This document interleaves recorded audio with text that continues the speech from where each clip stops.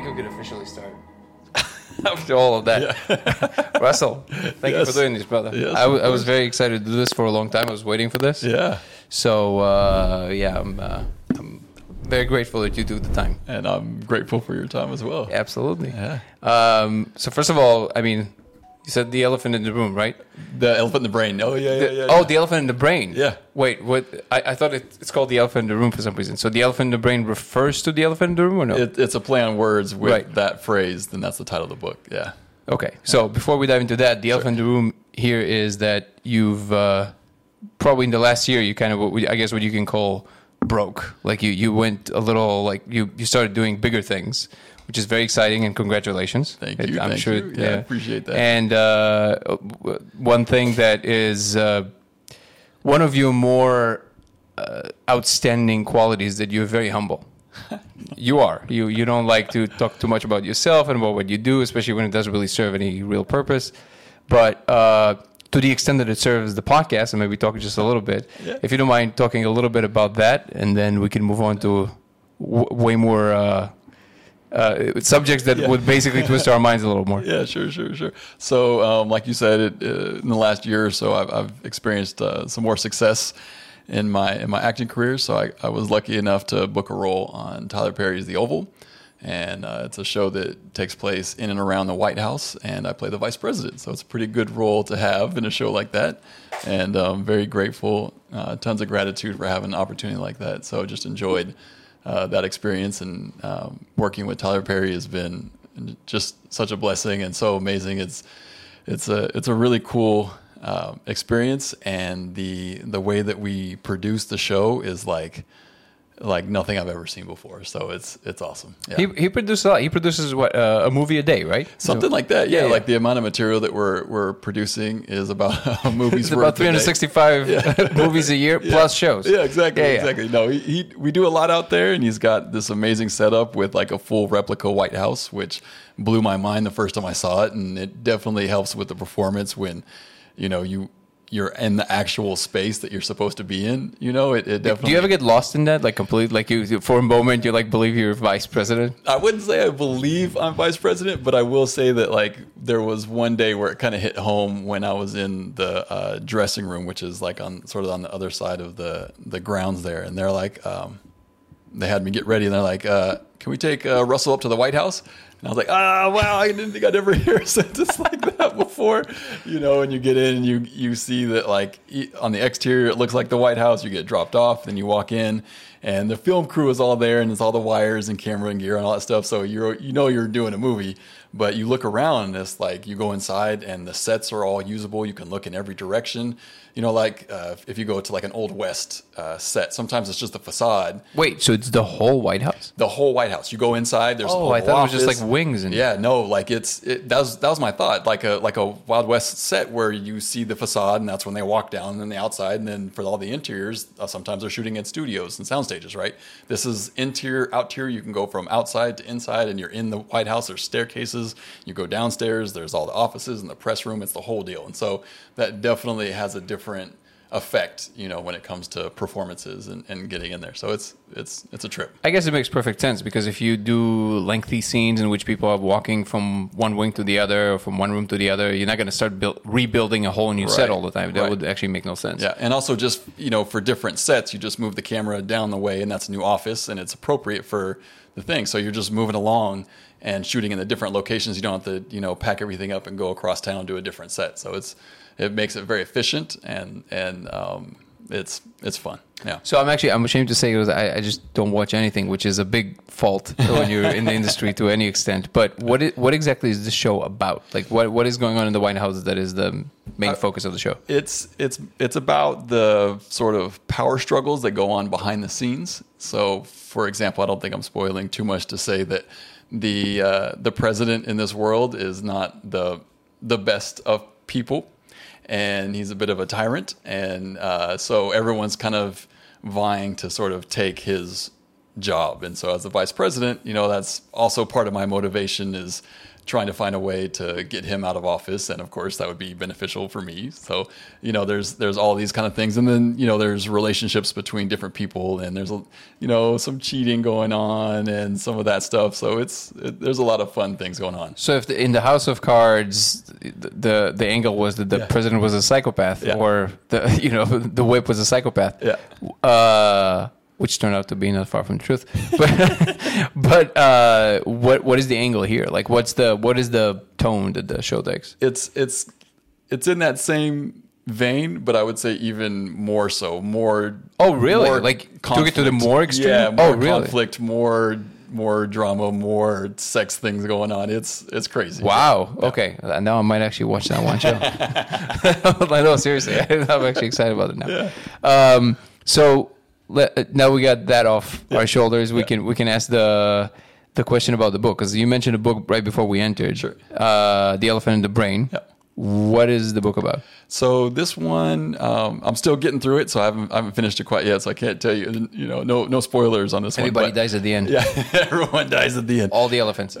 So it's basically looking at the way that. I'll put it this way. I'll steal the metaphor that they use that really hit home with me, and that is that a lot of times when we're dealing with consciousness and the way that we imagine we control ourselves, we conduct ourselves, that we feel like we are the captains or the president in this world, right? And what they're kind of looking at is changing that idea from us being in control consciously to what we think of as our consciousness and in control is really what they use in this metaphor as the press secretary. And so what happens is that we think we're in control of our behavior and we rationalize that through our consciousness, but what they sort of suggest happens and which I find compelling, is that really what happens is that we behave in a way, and then our consciousness is always catching up and sort of justifying it in the way that a press secretary would say, well, this is what makes sense in a way that is socially acceptable. And so what we're constantly doing is rehearsing the way that we would describe our behavior to somebody else in a way that they would find acceptable, and maybe in a way that isn't as selfish as we might actually be truly motivated. Or on some level, maybe it's like that's the true motivation, but also maybe just an additional motivation. There's, always sort of multiple motivations going on, and our consciousness just kind of gravitates toward one sort of through thread, and we kind of just let the other motivations fall off to the side, but it doesn't mean that they weren't also active in our. So essentially, we occupy one tiny channel out of this entire machinery that is actually doing all the actual choice making, basically. Exactly. Do they go? Who wrote the book? Do you remember? Oh, I'd have to look that up. I'm so bad at. No, it's all good. I'll put a thing in the description probably. Yeah, but does the writer go as far as to kind of go into the nitty gritty of actual free will, like Sam Harris does in the book Free Will? Or do you know the premise that Sam Harris makes, basically, essentially, in a nutshell? I haven't come across that book yet, but they do get into some of that, but it's because I feel like free will is more like a philosophical thing, and what they're talking about is more like discrete behavior things. So, like, for example, they'll go through like the use of laughter, the use of language, the use of art, like more granular, I would say, than sort of like the broad idea of what free will is.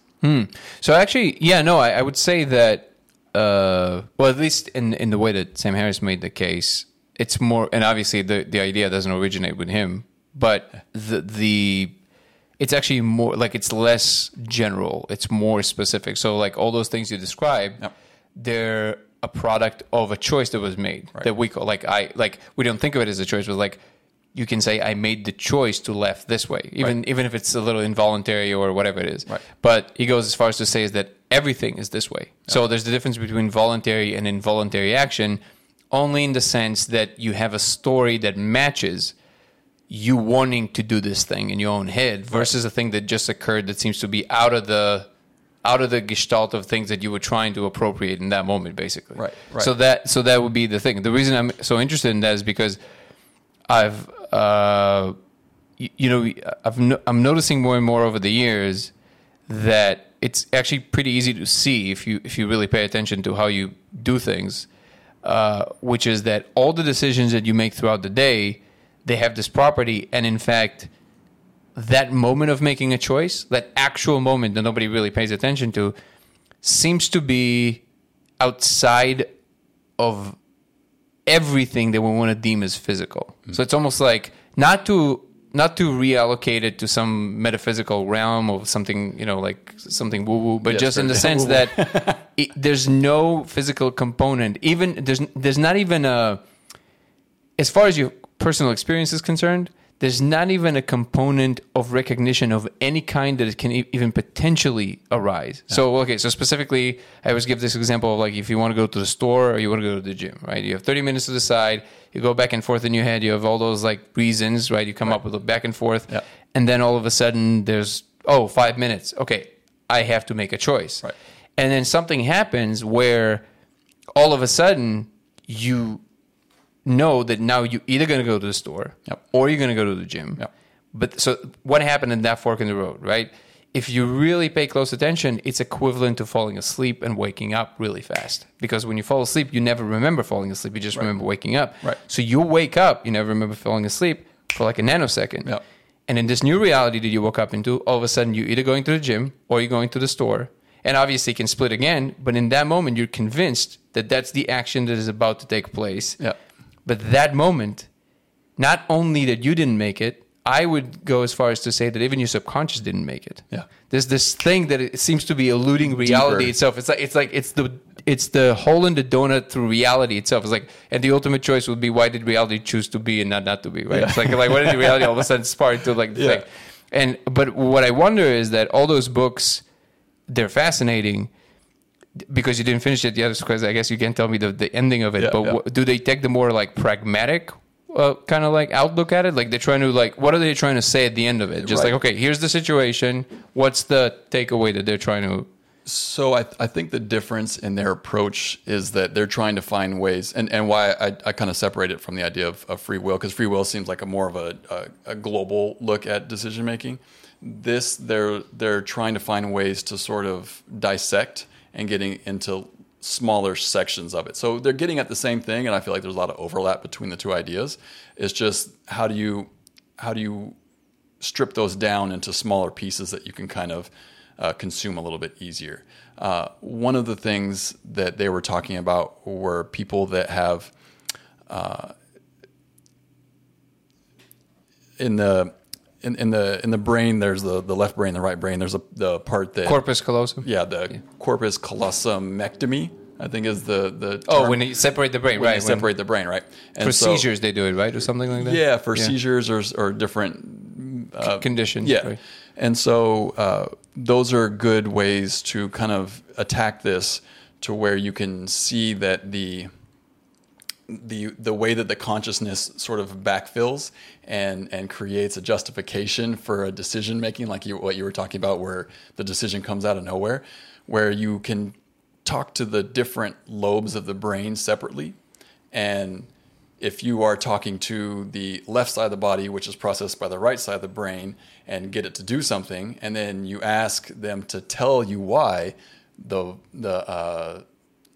language production comes out of the left side of the brain. So there's no communication between the two, but the left side of the brain will still come up with a reason for why they did that action. It's the reason coming out. Yeah, exactly. I always actually remember which one is doing what, but I've heard this before. That basically one of them can't speak in words. Right. It can only speak in symbols, right? So that there's only it understands symbolic representation. It understands much better. Right. But like actual spoken language, for example, I hope I'm getting this right, but see, we don't have a Jamie here. We have a legal expert. You have any experience in neuroscience as well? Yes. Okay, good. No. Actually, I do. You do? So what are we saying is spot on, or judges? Well, sometimes the left and right side. It depends.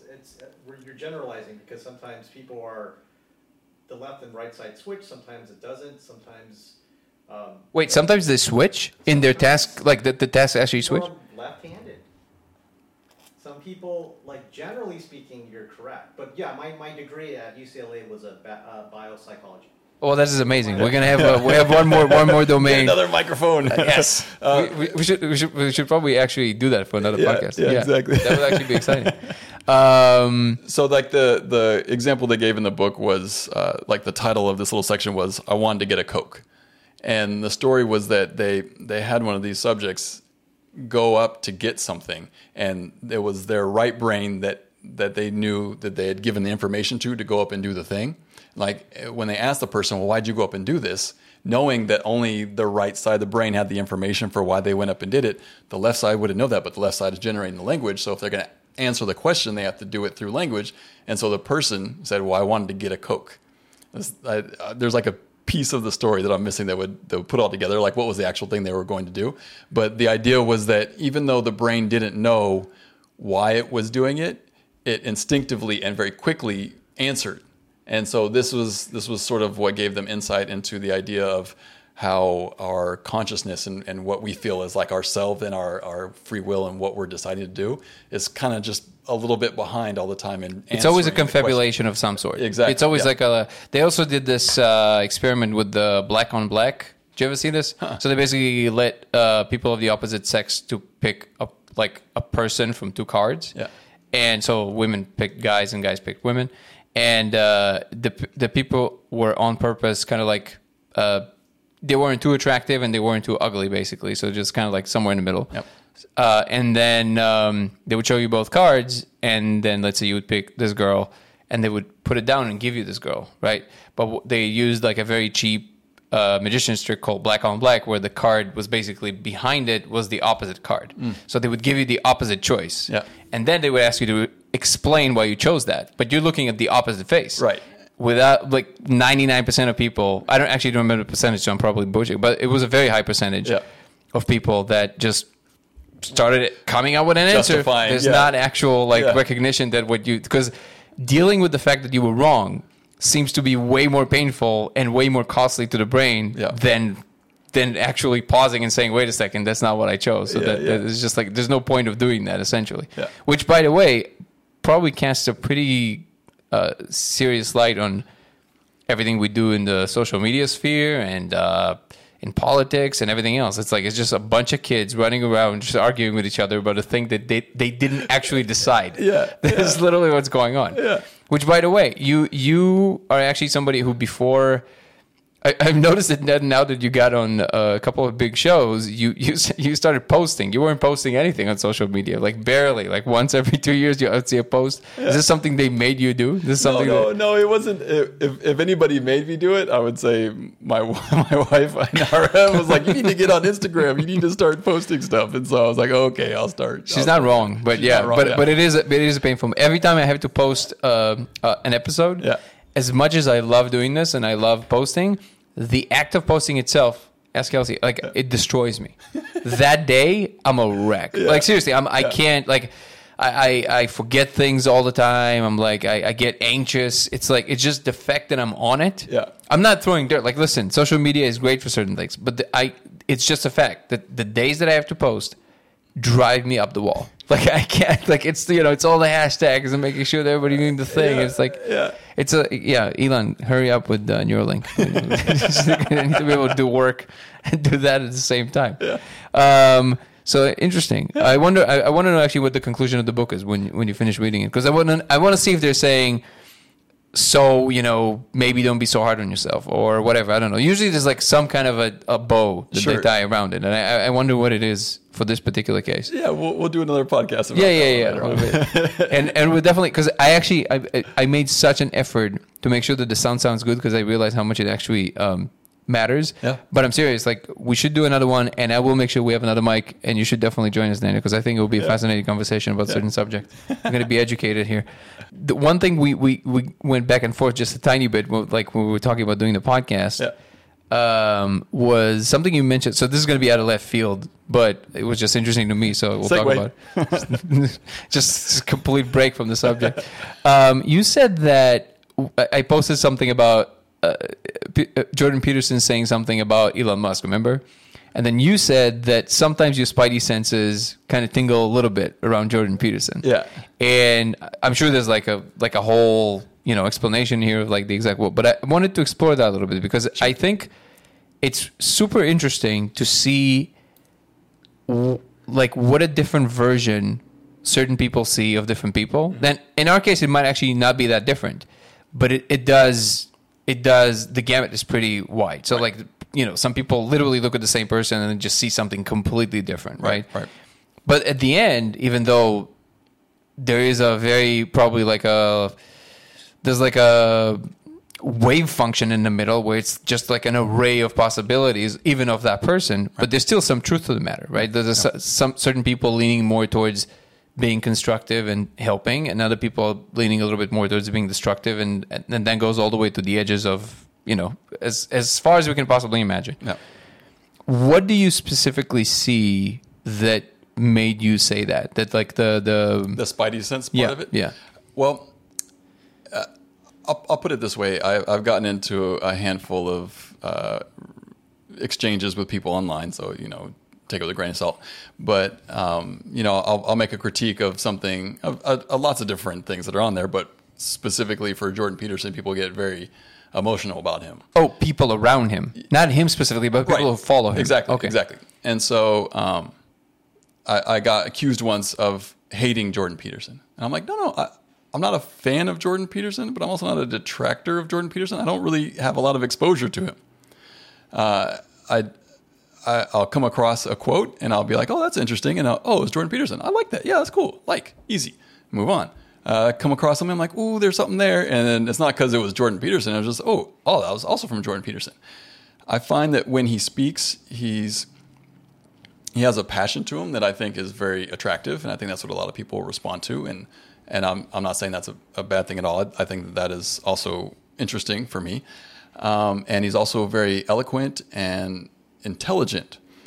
And so when there's something that is kind of off about a statement that he makes that gets, promulgated throughout the internet because people really connect to it, that makes me just a little nervous. I'm like, well, wait a minute, there might be a different way to phrase this. And if I was in the room with him, I say, well, maybe you could say it like this or like that. Like, which one do you think would be better?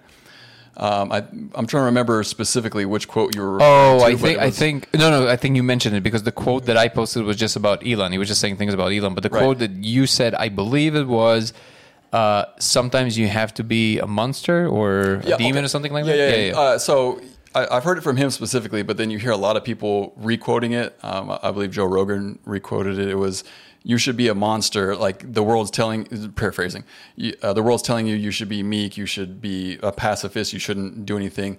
You should be a monster and then learn to control it. And while I understand what he's getting at, and I understand the idea of like developing the self and becoming the best version of yourself and the strongest version of yourself. And if you're strong, you can do good with that strength, you can do bad with that strength, and you can use monster kind of like the way we use it in, football. And it's like, oh, dude, that guy's like a monster, he's a beast, right?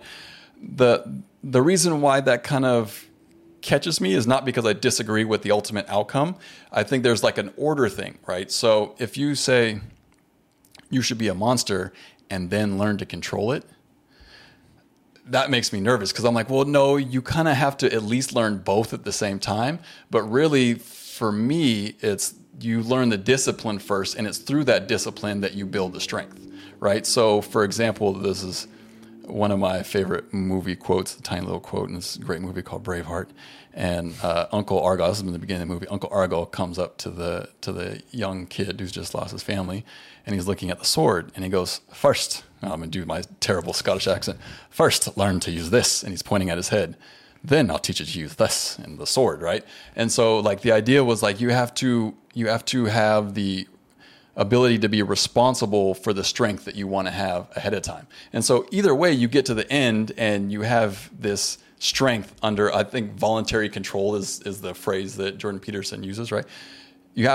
Either way you get to the end, it's just there's this section where like you get the strength before you know how to control it. That's where you get into this dangerous territory. And what worries me is that people that would fall into doing something bad in that spot are the people that might stop listening at, you should be a monster. So they just, it's the convenient portion to do. Right. And so now it's like, okay, I'm going to be a monster, but they never quite get to that other part of learn to control it, right? I see. And so it has less to do with the fact that he said it and more to do with the way the audience, who are already sort of passionately connected to him, might respond to it. So it's a weird critique, and that's why I said I was that's a valid critique, and I hear you fully. So you're essentially saying that because there's a certain way, even though that the idea is saying is very nuanced, some people don't necessarily play the nuanced game, and they just want to adopt whatever it suits them best. And hey, this statement actually came in the beginning of the sentence. Right. Why not just go with that? And then when I feel drunk on power, why not just stay there? Right.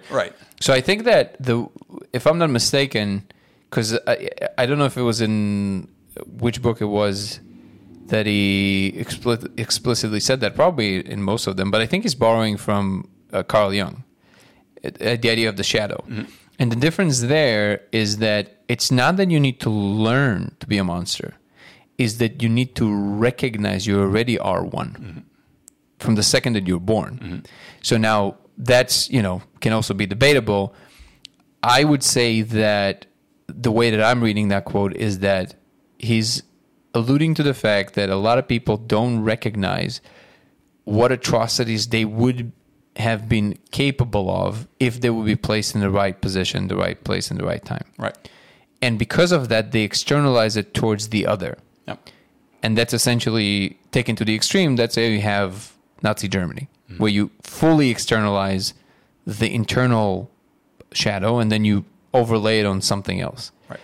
But I fully hear you that maybe in the world that we live in today, there might be better formulations of language that would get at a more subtle recognition of that truth that don't involve such a radical statement in the beginning.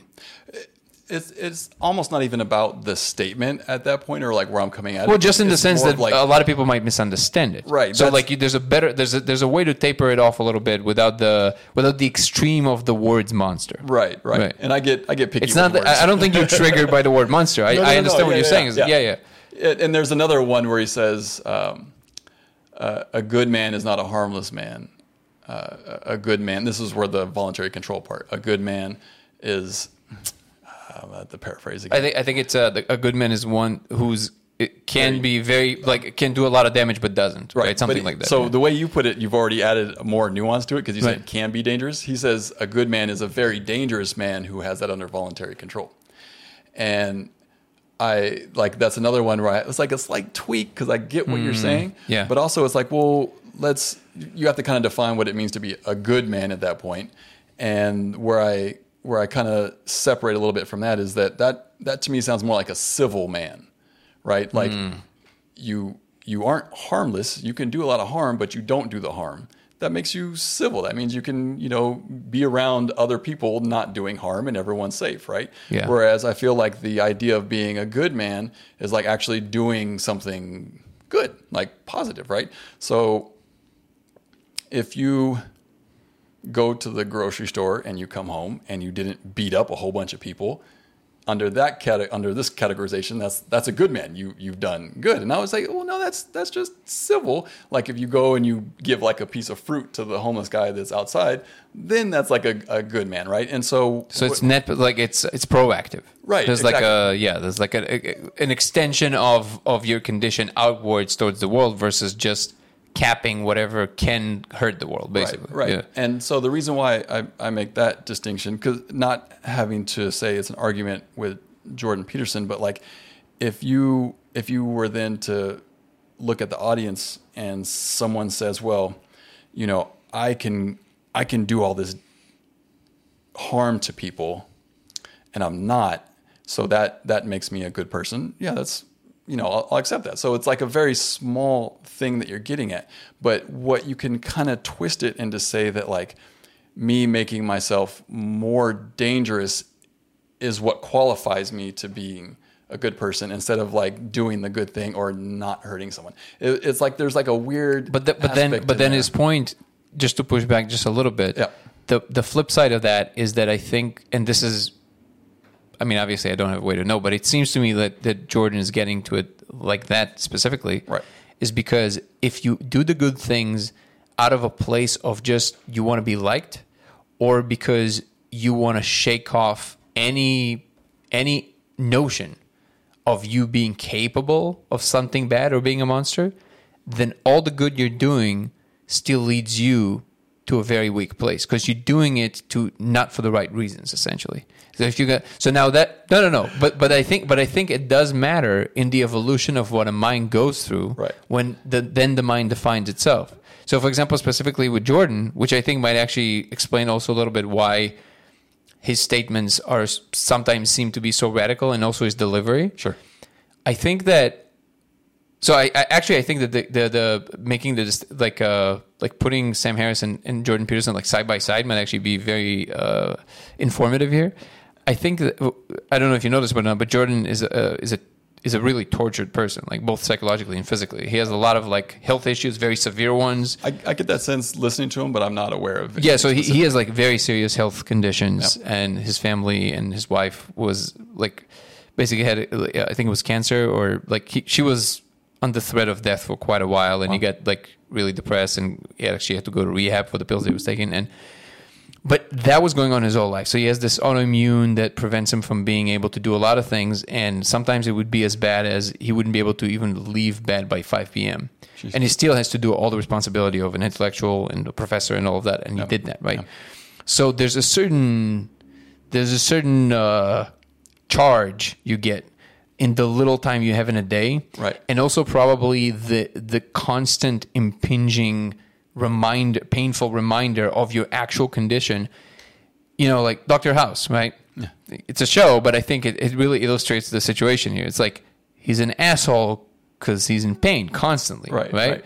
So now eventually he becomes that asshole, but it comes now. This is not to say that way or the other, to justify or not justify his claims. It just makes perfect sense to me that a person that has to deal with that on a regular basis would have both a delivery and also the ideas that he's going to play with are going to be way more radical because he feels the time radical. pressure. Right. Not just that, he just physically feels the intense suffering that life can bring upon you. Right.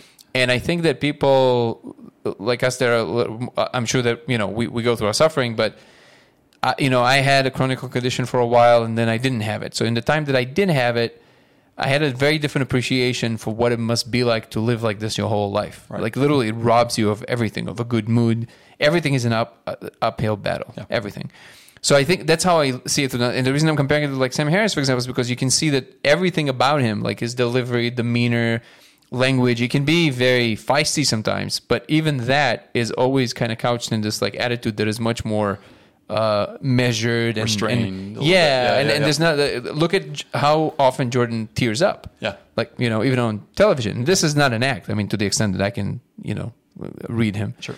But yeah, that's how I see those statements. But I take your point fully. Like even then, especially because he has such a vast experience as a clinical psychologist, to the extent that he can. I feel like he can choose to use a more, like you said, he's very eloquent, very smart, very knowledgeable. Right. So he has the choice to potentially also maybe change the rhetoric slightly in the ways that you're suggesting. And I don't necessarily disagree with that. And again, it has less to do with Jordan Peterson himself and anything that he's saying. It's more the way that I just imagine somebody hearing that and taking it one way, and a different person hearing that and taking a totally different message, right? So, but that's a slippery slope. That is, if you're gonna start like playing the game of like how people take it, that's already like that's very difficult. But that's also the job if you're a public figure that is true, is to be able to package your ideas in a way that makes it harder and make it more likely that people take these ideas the way that you're wishing to package them. I agree with that. So the idea of like. A good man is a very dangerous man, right? Well, what does that mean to be a very dangerous man? Let's look into that, right? Are you a very dangerous man if you can, bench 300 pounds and? No, he means hurt other people or like lash out in a way that would show people like that you can't just mess with that person. I think it's more along those lines. Sure. Right? So you're a very dangerous man if you are intellectually armed, right? That's one way to look at it, right? You can look at it a whole bunch of different ways, but you could look at it a way where it's like, well, I'm a dangerous man because I'm going to go buy 1,000 pounds of fertilizer. And somehow that and again, so it's not necessarily fair because that already is a troubled individual, but they can hear that, and that can be the Maybe they seed just like to roll around in it. yeah, it could be. It could sorry. be. And it could tilt them to go in a different way, and it's coming from somebody that is held in such high regard, and you could see that being twisted. And so those are like edge cases that make it difficult to really like settle in on the critique of what I'm trying to get at. But like if you just twist it a little, deliver it a little bit differently, I think it makes it harder for that distortion to take place. And that's and like most of the time when I hear stuff that Jordan Peterson says, I'm like, yeah, that drives me. I'm with that. So it's not like it's kind of like when you go and see a good movie, the things you talk about afterwards are like the two scenes that didn't work for you. Even though there's 40 scenes that were awesome, the two scenes that didn't work for you, that's the thing that ends up, so sometimes the thing that you critique is what you end up talking more about. But I think it's absolutely valid. Yep. I think it's a valid like way of looking at it. I just sorry, go ahead. No, but I was smiling earlier when you were saying doing the right thing. This was like 5 minutes ago. Doing the right thing for the wrong reasons. That's a huge part of the Elephant in the Brain book, where they were talking about the motivations for philanthropy, and really ultimately what it could boil down to is that we just want to show off our status. And so this is why we do these good things, and like everything that we kind of do is for these selfish motives, one way or another, whether those are overlapping with overall kind of good social deeds or not so good social deeds, which is where people are less comfortable with that kind of selfishness. But like ultimately this is a huge part of our, deep motivations that we don't always talk about. Because it's always how we appear, basically. Right. It's interesting because did you ever see this interview that, I always forget his name, the owner of TED Talks? So he interviewed Elon a couple of times. It was like this one that he did on stage and one that he did at the Gigafactory. And in it, Elon, which I'm sure he said it in other places, but it just happens to be the last one I saw him say that. He said, when asked, why don't you actively don't contribute more to straight up philanthropy? Like, why don't you contribute more to like charity and things like that? He's like, it's very difficult to find a charity that actually does something that is productive. Yeah. Don't confuse the appearance of philanthropy and real philanthropy. Yeah. He said SpaceX and Tesla are the most philanthropic companies in the world because of what they're actually trying to bring to the world. Now, you can debate the truth of those claims, whatever you want, but that I think there's a lot of truth to the fact that a lot of those organizations, they are there to make us feel better because we don't know what to do. Right. So they give us an outlet to at least feel like we can sleep, soundly at night. Basically, that's the effective altruism is the yes. Yeah. That would be the exact that would be the exact term. Yeah. I think there's a guy that created a whole organization. Do you know what I'm talking about? I know what you're talking about. I can't remember the name. So he basically he was very young when he started it too. Right. No, that's the only thing I would say is that now the more I'm kind of talking with you through this thing, the more I realize that I think that maybe some of the reasons that he's also he was radicalized was how this particular journey started for him as this super known public intellectual, because he was just a professor, and that whole thing with the pronouns that happened originally. Back to Jordan. Yeah. Okay. I think that might have been because I think he really believes, and you know what? I'm not even sure that I disagree with that. I think he believes that this whole little phenomena of, the snowflakes and the safe spaces started there, and the pronouns and everything that's going on, including things that a lot of us are actually supporting, but we don't think about it like that. But a lot of that is the same phenomena. It's a phenomena that tries to just push out rationale and public discourse and conversation and hijack with an emotional monster that will have... It seems to me that that's what he believes. It might actually... If there will be an end to our civilization, it would start there. And I think that because he feels that that's the end game and those are the stakes... Yeah. It might be why he doesn't take prisoners. A little bit more... He's a little bit more he wants to show that the force with which he's responding is merited. Yep. And if ever asked about that, then he would kind of extrapolate as to why. Sure. But anyways, I think we talked about Jordan enough.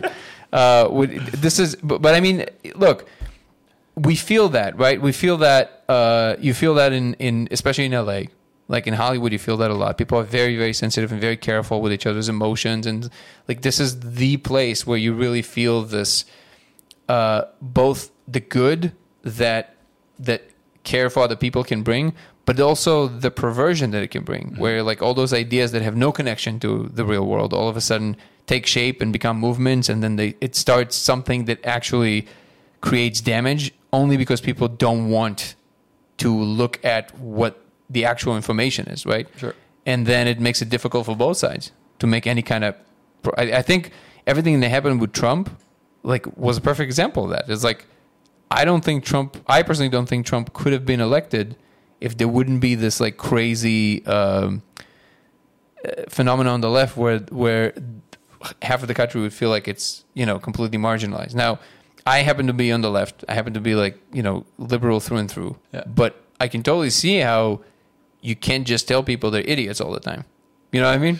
That's like there's a couple, there are so many facets into how we got into a situation with the President Trump. A big chunk of it is that you can see that for the most part, you could say that the sort of mainstream media, whatever we want to refer to with that kind of phrase, tends to be more liberal, right? And so they didn't take him seriously. And so because of that, he could sneak in a way that, maybe a more seasoned politician with a more, broad track record couldn't get away with some of these things. And no one took him seriously until he already had enough momentum that there was no stopping him at that point. There's a lot of ground. No, I'm not. That. For me, it's not even like I'm actually not big on politics in general. So for me, I'm definitely not trying to slide into like a political conversation. It's more representation for me of how people feel, right? So it's like the political decisions that are made are are super not interesting to me because at the end of the day, I know. Which I'm sure now that you're on that show, you're probably it's like it's all about fucking. It's about fucking other people. It's just like in all kinds of ways. It's not really about like how much of it do you believe is actually for the public good. Like maybe, and again, try and like look at it. Like okay, try and hear my question, not through a political lens. Gotcha.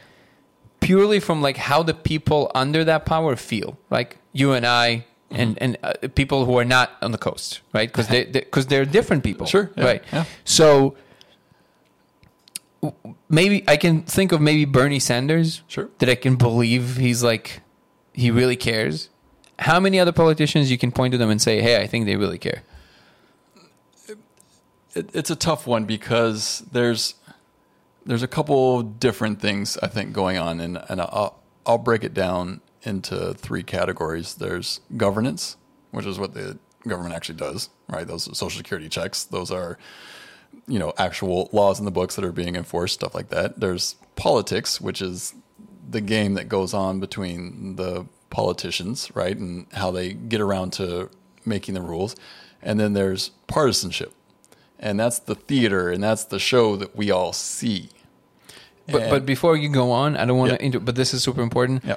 But the partisanship shouldn't be the theater, though. It should be the two sides meeting, and the grind is supposed to produce something for the thing they're governing over, right? Ideally, but was it ever? Like, see, that's what I mean. Like, no, was it? Yeah, I don't know if that's ever been the case. No, I don't know if that's something you can get rid of, though. The partisan, the theater aspect of the kabuki nature of it. I feel like that's almost in a democracy necessary in order to give people something to connect to that they actually are interested in. But you don't feel that that's more American? Like, I feel like in other countries it's not as pronounced. Maybe it's more heightened here. The theater aspect. Right. Well, so like if you were to look at a different political structure, if it's, well, I don't even know if you can take it out. I don't know. Like, I'm actually a big... Like, I'm not very educated on the subject, but let's say England, for example. Right. They have a different system, right? The parliament and like, but they still have those collisions, right? Mm-hmm. But I don't feel like it's as theatrized, maybe because I'm following it even less, but it doesn't seem like they would lean in that. Like, Brits don't seem to care that much, like the people themselves. the populace, hard to say one way or another, and there's probably a spectrum that maybe either of us aren't so familiar with because we're not there, right? But if you watch our Senate versus their House of Commons, that's a rowdy bunch. I don't know if you've ever actually like sat and watched like I think they call it something about questions. I wish I knew the term right now. Basically, you can say whatever you want to the prime minister as long as it's in the form of a question. And you have a wig. Yeah, so you can straight like insult him and then just put a like in Jeopardy form at the end, and it's okay, right? See, that's awesome. Yeah, and so they're like yelling, and like people are cheering along with something they agree with, or yelling down something they don't agree with. So there's a more of a theatrical element actually in the room, whereas we tend to have a much more subdued, except for on certain occasions, we have a much more subdued environment within. But when they go outside, they're lobbing mud at each other from their perspective corners, and the cable news that follows it that peddles all that, and that's what the people that are plugged into this world connect to is that part of it, right? And so in a way, it's that theater that connects people, because nobody really watches C-SPAN. Nobody really is like trying to get in, like who actually like downloads the PDF of the new law that they're thinking about passing and like leafs through it. No, we want to know about the fight. So to some degree, this is why I break it down this way, is because that partisanship, which I think you're probably with me on this, that you're not really a fan of that, and I find it. Well, it just seems so irrelevant to the actual issues. But for a lot of people, that's what they connect to, and that's what makes them feel connected to the government, either because they're with the party that's not in power and they want to fight back, or because they're with the party and they want to see their priorities being enacted, right?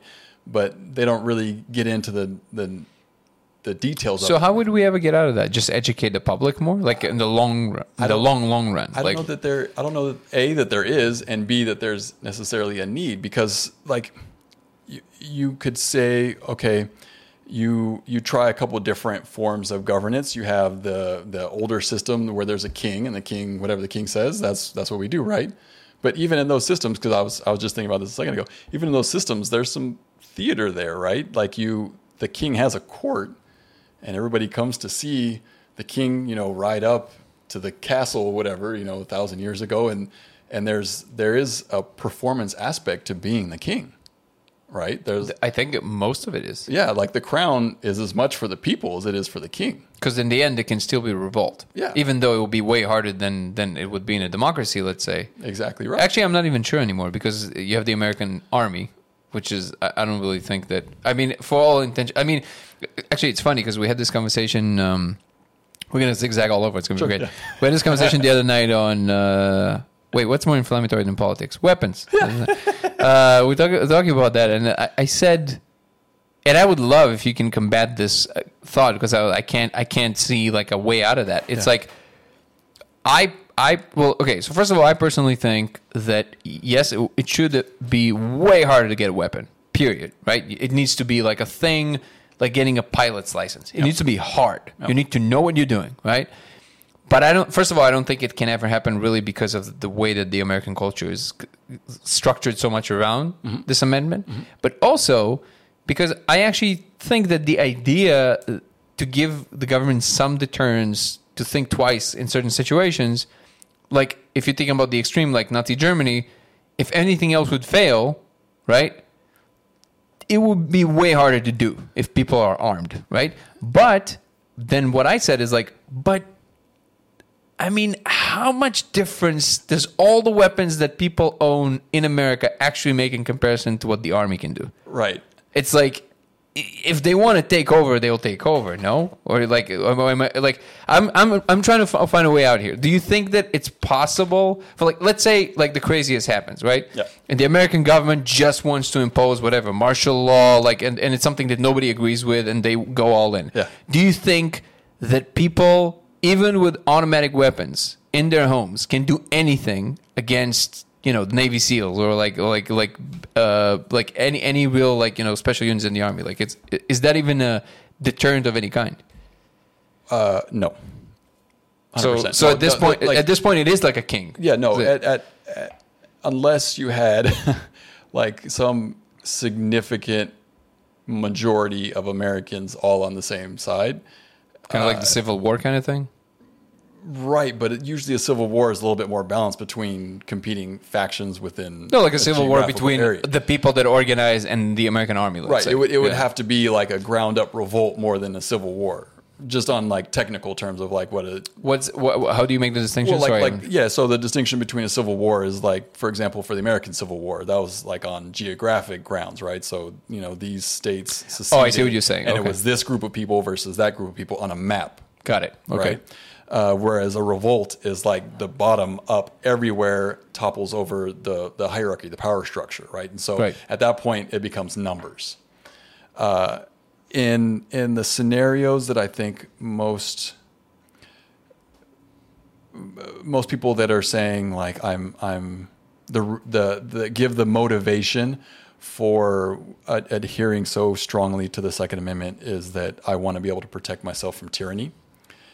There's no weapon that you can kind of get legally in this country, even though you can get a lot of weapons legally that you couldn't get in other countries. There's no weapon that can really stand up against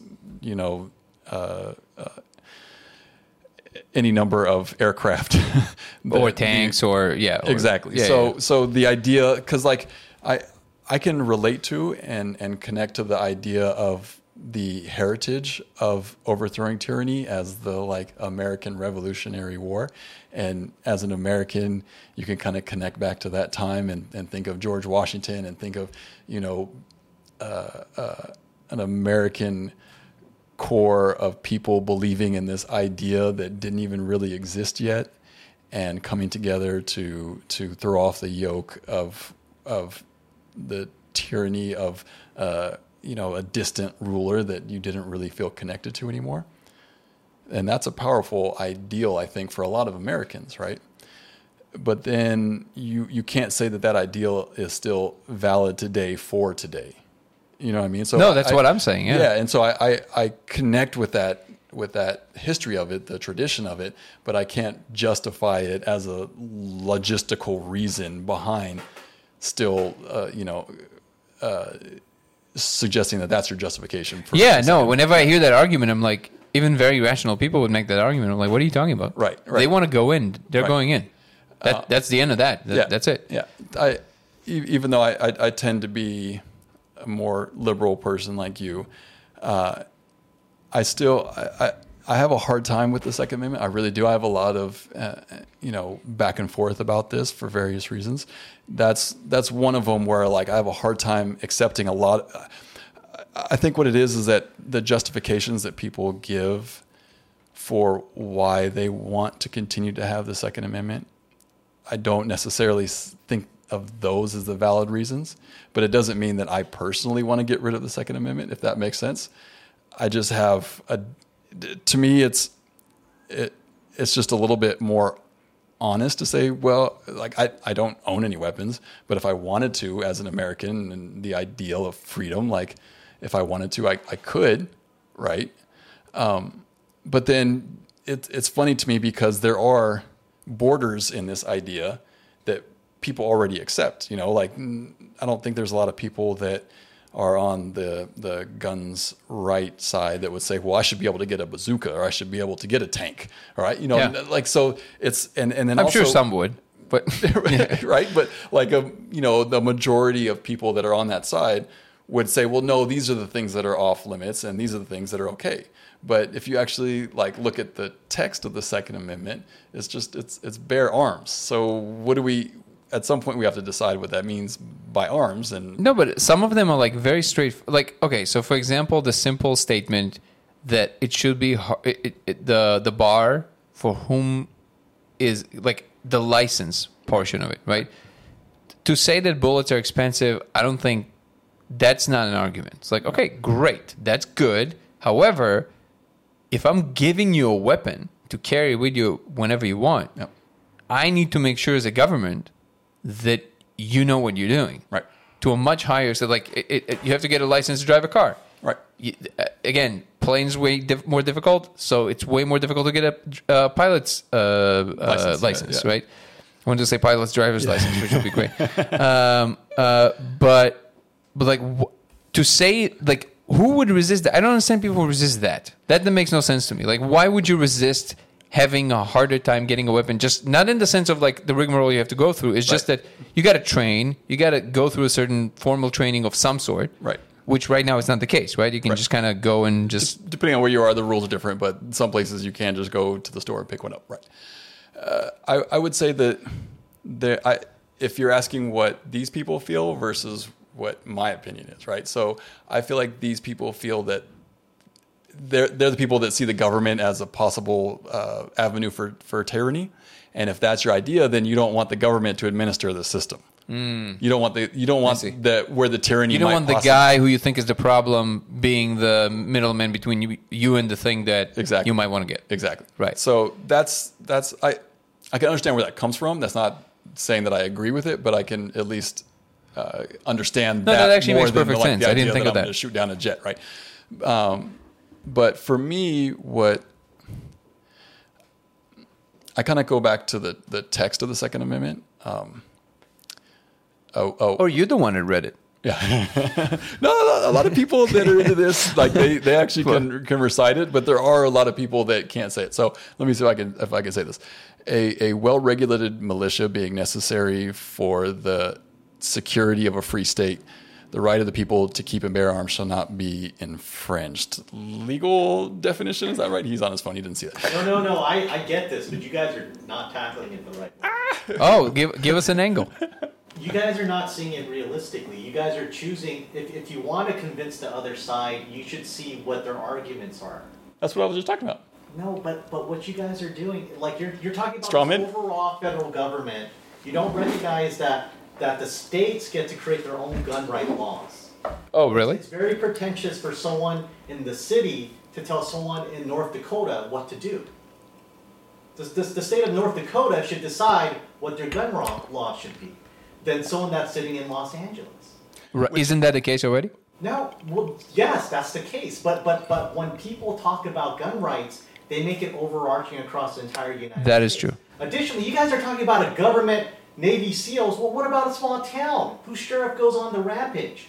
What about a small town that has 25 officers that are racist, and you're a minority and you want to protect yourself? Can that happen? It's not a Navy SEAL. It could be the police force that's going to try to knock down your arm. You're also talking about, when you talk about LA This is County, great. right? The people that want to own guns in LA County aren't the ones in Beverly Hills. They're the ones in South LA. They're the ones getting shot at. I saw the biggest arsenal actually in Beverly Hills. Yeah, because they're moving over. No, this guy was from England.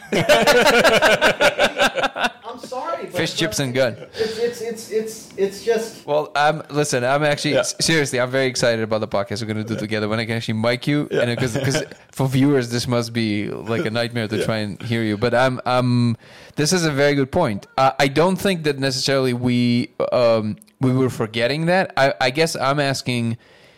Actually, no. I think you're right. I think that when people have this argument, especially so passionately, they should recognize that it's a very big country and there's 50 states and every state has their own situation. Right. That is very different than what you might be experiencing every day. Right. Yeah. Which I think is a good spot to start off with when you're having the conversation is trying to understand where other people are coming from. That's outrageous. Yeah, it's crazy. Stop that. So going back to the It's not how we do things in this country, sir. the text of the Second Amendment, the well-regulated militia part is the one that I find compelling and is often glazed over, and I don't have an answer about it, but I'm really curious as to how people perceive that in context of the debate over the Second Amendment. Oh, just like militias organize themselves. That's acceptable, right? Right, but why put the well-regulated part in front of that? Oh, repeat the sentence again then? A well-regulated militia being necessary for the security of a free state. Well, I think that, I guess, yeah. So, like in the sense that they have some ties to an understanding of what the people they're protecting actually want, Well, or do they only act in their own, like in their own right, basically? Which it seems that most militias are. Well, what's clear to me is that the sentence is so delicately constructed that there was a lot of thought put into why they put it that way, and people have gone back and seen earlier drafts and seen different things that they tried to pass before it actually, landed on this one way to phrase it, right?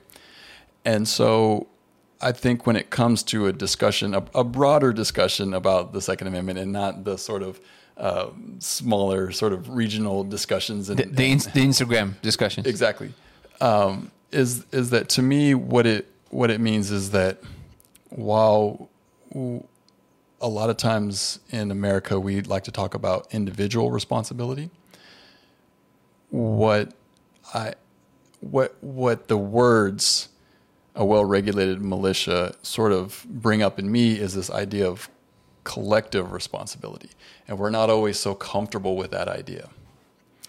And if you could have a way where rather than just any individual going to purchase guns, but like it almost had to be from within a group, not necessarily connected to the federal government or something like that, but almost like you had to go with a buddy, to get a gun.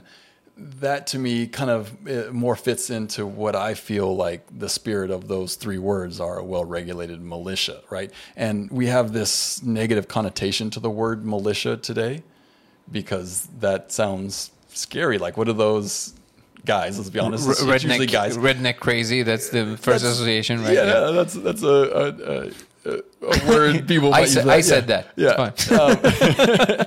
But like the idea of what a militia means today versus what it maybe meant, in the 18th century when the country is trying to fight against the British, and we were relying not just on an organized army, but like. When the Constitution were first created, they didn't trust each other. So New York hated New Jersey. New Jersey hated Vermont. They were afraid that if we created a unified United States, that the unified United States might attack one of the states. So they wanted to have their own militias, their own armies to protect themselves if the entire United States decided to attack New York. That's the second phrase, though. The first phrase is the well-regulated militia. Well, the well-regulated militia is ambiguous in terms of legalities. Many people think a well-regulated militia means that the state has the right to create their own rules regarding gun rights. But this is where there's an issue. Are you talking about the federal government creating an overarching gun right? Or are you talking about individual states creating their own gun rights? Because there's a divide there as well. So first of all, to all the people who are listening and watching, we have a law professor here that actually schooled us here, and we accept with grace. But so his name is Daniel. You wanna say your last name, or It's fine. that's fine? Okay. The debate that you see, let's say not the debates that are the really flimsy ones that we can ignore. The debates that you see that you think are made somewhat coherently, as far as you can say. Do you think that those are being done in terms of that distinction between the federal and the state, or do you feel everybody are ignoring that? I think a lot of people don't recognize when you're talking about gun rights, are you talking at the state, the local level, or are you talking about the federal level? Because as I stated, a lot of people don't understand, I am against guns and things like that, and then you're talking about some place in North Dakota where 90% of the population use guns to hunt. But they wanted federal, so they want to cancel it for them as well, basically. They're watching the news, watching podcasts about people trying to take their gun rights, and they're like, I use my gun to go hunt caribou. Yeah. What are they talking about in LA? Right? Right. Like, and they want to take my gun rights from me? Right? No, not this podcast though, because we have legal experts. Well, I'm just stating that's an issue. Like, if you're going to talk about gun rights, you can talk about it within localities. You can talk about federal, right? But then you've got to be sensitive towards what restrictions you're going to be speaking about. You know, they say that all ultimate truth must be simple. That is the simplest one point I've ever heard. And it should have been obvious, but I somehow it gets completely. Thank you for that, Daniel. Somehow it gets completely eliminated. FYI, your conversation on Jordan Peterson was completely off. Well, I can't. Because you cannot talk about a quote from Jordan Peterson without looking at the context. And that's what 99% of podcasts do in error. Without looking at the context of this conversation, he made the rabbit. Jordan Peterson, the first time Russell heard about Jordan Peterson was from me. Okay. Wait, but I think I addressed the context to some extent. No, you didn't. You said, I don't quite know what it is. No. I said, listen, the context that I offer, I don't know if you heard or not, is that first of all, he was borrowing from Jung on that particular point. And the idea there is not that you should become a monster, but that you should recognize you already are one. What was the quote before he said the monster quote, though? He talked about a rabbit. Oh, specifically, which book was it in, by the way? No, it's. I think it's in a speech. talk. I'm not 100% sure. Sure. But he talks about a rabbit and how he talks about virtuosity, and how virtuosity is a rabbit virtuous. In other words, well, a rabbit doesn't do anyone any harm, right? And then you got to define monster. What does he mean by? You can't talk about monster without defining what monster is. Sure. Is a monster someone who's violent, or is a monster someone who protects, who understands violence to protect others? So actually, no, we were addressing some of those points, and obviously we have, because I know that we also have a limited time, I always have to kind of like think about what is the right point to kind of move on, because we're not trying to win a debate. But I'm not trying to win a debate. I just think the context, you've got to really, if you're going to quote someone and talk about a quote, you've got to look at that entire context. Sure, but I don't want to put Russell on the spot, because I asked him about that, and he doesn't. But then it's not fair for the person you're quoting. I think that's actually what I'm trying to address, though, because my point, again, going back to Jordan Peterson, wasn't about the quote from Jordan Peterson, but was from the people that hear it, right? And so that actually kind of is a little different from what you're talking about, because when I'm talking about the people that come across... I recognize that, but the problem with that, because I thought about that, I said, well, he's talking about the rephrasing of it. So, and then I was like, but the problem with the rephrasing of it is you can't meet that standard. If you're in public giving a public speech, to hold someone to a standard where every single sentence that they state, and then they clarify it beforehand, and they clarify it after. Like, let's say the quote was, Bobby told me. And then everything that says, you would then quote to that person, right? but it wasn't Bobby. Right. Jordan said this. Right. No, sorry, I don't mean to cut you off, but the only thing that is relevant to that point, at least for this conversation, is because what Russell said, which is that he was responding more to what he felt that how people take it, to which I said, well, there's only so much you can do to try, you can express yourself as clearly as possible. At the end, you will always be misunderstood in some way. Right. Because it's all guesswork. That's right. So the audience then, honestly. The what? The audience should look at the totality of how that quote was taken. Well, you're talking about like a purely... I'm going to swap the battery on. Oh, sure. You can still say that, like, I can still offer a critique on a phrase, even if it's within or without context. Or even if from a limited perspective. But they're going to say that you're taking it out of context. That's fine. You can use that as a defense, but it doesn't necessarily. It's not a defense. It's what they're gonna. You can use that as a complaint, but it doesn't change the fact that, like, I still think those words are out of order, and you can add context to that, but I still think those words are out of order. What words are out of order? You should become a monster and then learn to control it. But he says that. That's what he says. Yes. And I say those words are out of order. You should learn to control it, then become a monster? You should learn discipline before strength, as opposed to strength before discipline. Well, this is the reason why we don't give cars to kids. They need to learn to discipline themselves. No. So that's why for me, and this is where I kind of fall on like a third position, where I really think that it's more in the sense that recognizing that you're a monster. So, for example, do you accept that you? Yeah, we can. So this was. I'm glad that we caught a lot of that. No. I didn't hear that. The what? I didn't hear that statement the way you were phrasing it. Maybe right. It's on me though. Yeah, no. There's a lot of things that we said that I feel that we're like talking about nuance, and I think for me, again, it's the reason that it is in order is because it's because the Carl Jung point, Yeah. which is that we are those monsters Yeah. if we don't appropriate ourselves a certain way. Right. So it's not about becoming a monster; it's about recognizing. So if I'm misunderstanding that, that's a different story. But I don't think I am. I think it's directly from Carl Jung. Which the idea of are you familiar with the idea of the shadow, right? You were talking about it in previous conversations, but I haven't read any Carl Jung. Okay, so the idea, very broad strokes, is that the shadow is an integral part of the human psyche, Sure. and it's not something that you can ever eradicate. And in fact, if you ignore it, it becomes like that kid in class that is ignored, that eventually shows up and shoots everybody, Right. because it's being completely marginalized and isolated and all that stuff. Yeah. And so essentially, you're treating portions of your psyche like you're treating an individual. And if you integrate the shadow, which also contains a lot of creative force, you are, and this is where I heard Alan once talking about Carl Jung, and he said that he called it the irreducible rascality, which is like the recognition that there is a component of rascal is a nice word, but there's a component of a criminal, a bad person, whatever it is that you want to throw at it, that exists in you now. Right.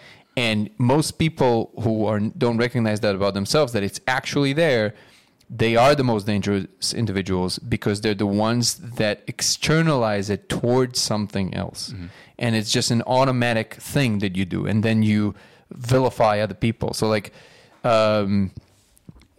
you see this in play out in all the movements that are against things, mm-hmm. right? Now, there are certain things that you got to combat, right?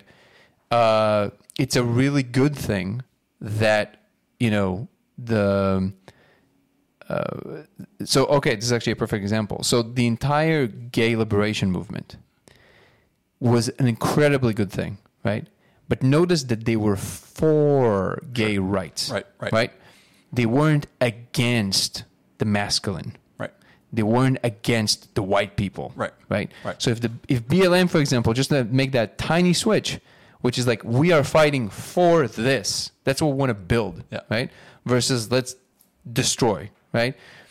That would give it a completely different tone. And it would also probably make it survive for way longer because it would be a thing that is actually moving towards a goal versus the impulse to destroy. The impulse is stronger than the idea. So if the impulse is to destroy at all costs right now, because that's the monster that I see in front of me, which, by the way, is inside of you, and then you keep doing that, when the target is out, you still have the impulse.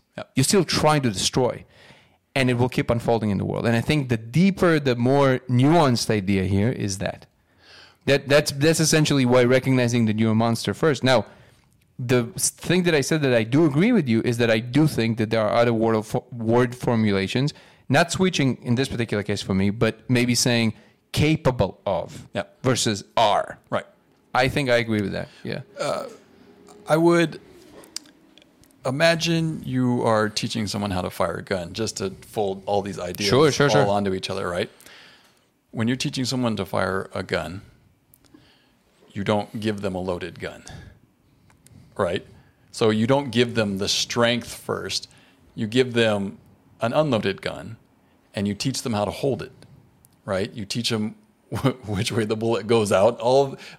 You have to be like very, very clear. Like, we're in the range. This thing gets pointed that way the whole time. You never point anything else. It's like a laser coming out, right? And you spend a lot of time with an empty weapon before you load it, so that they understand and that they are clear with it, right? Now, maybe that's not true for everyone. Maybe some people do it the other way. I'm just saying, for my personal philosophy, when it comes to dealing with things with power, you teach the discipline before you get the full power, right? Like, you don't get a car and with a 16-year-old and be like, okay, freeway's this way, let's go. No, you drive with them first, and you explain to them what I'm doing. I'm looking this way, I'm looking this way. We learn the laws and everything first, and then you drive around the parking lot. You know what I mean?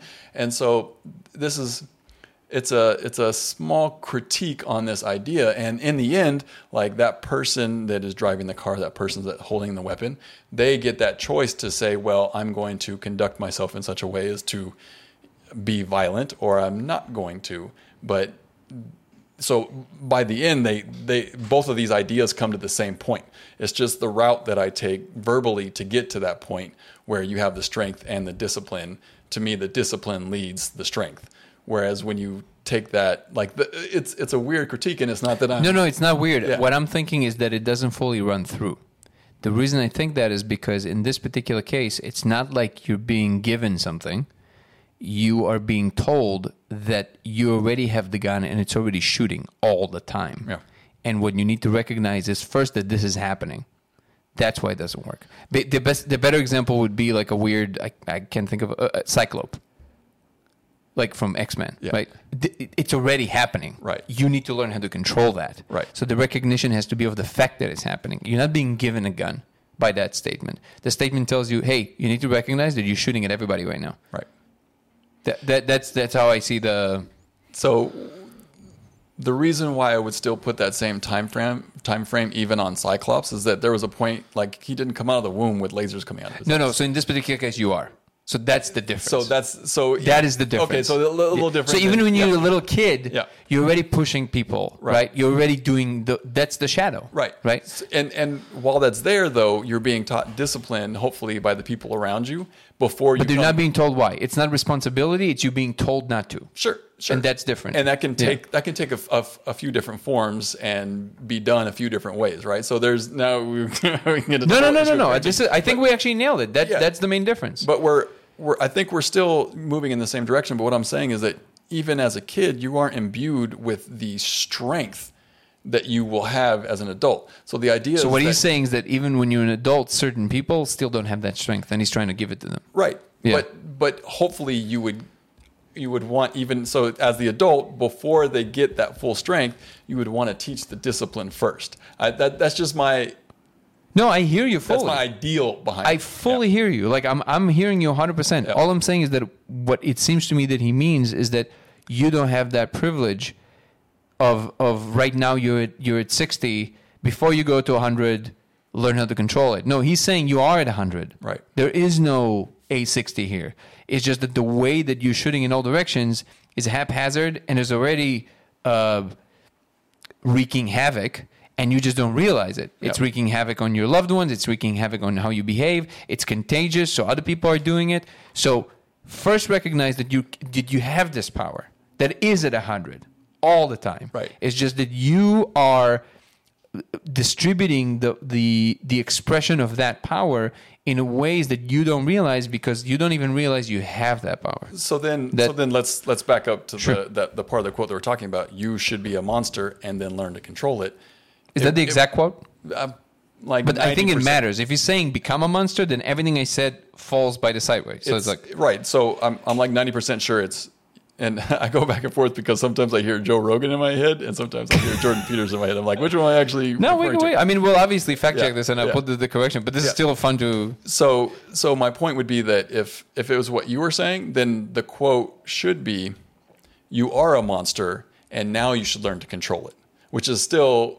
What I believe he was saying, like recognize that you're a monster. And in that case, that would make more sense to me. Yeah. Right. But if it turns out that the quote is you should be a monster and then learn to control it, that means there's still a should that you should pursue the monster part first, and then once you're at the monster part, then learn to control it. I would say that if that is the exact quote, I would have to go back and read like much more and actually correct a lot of the stuff that I said.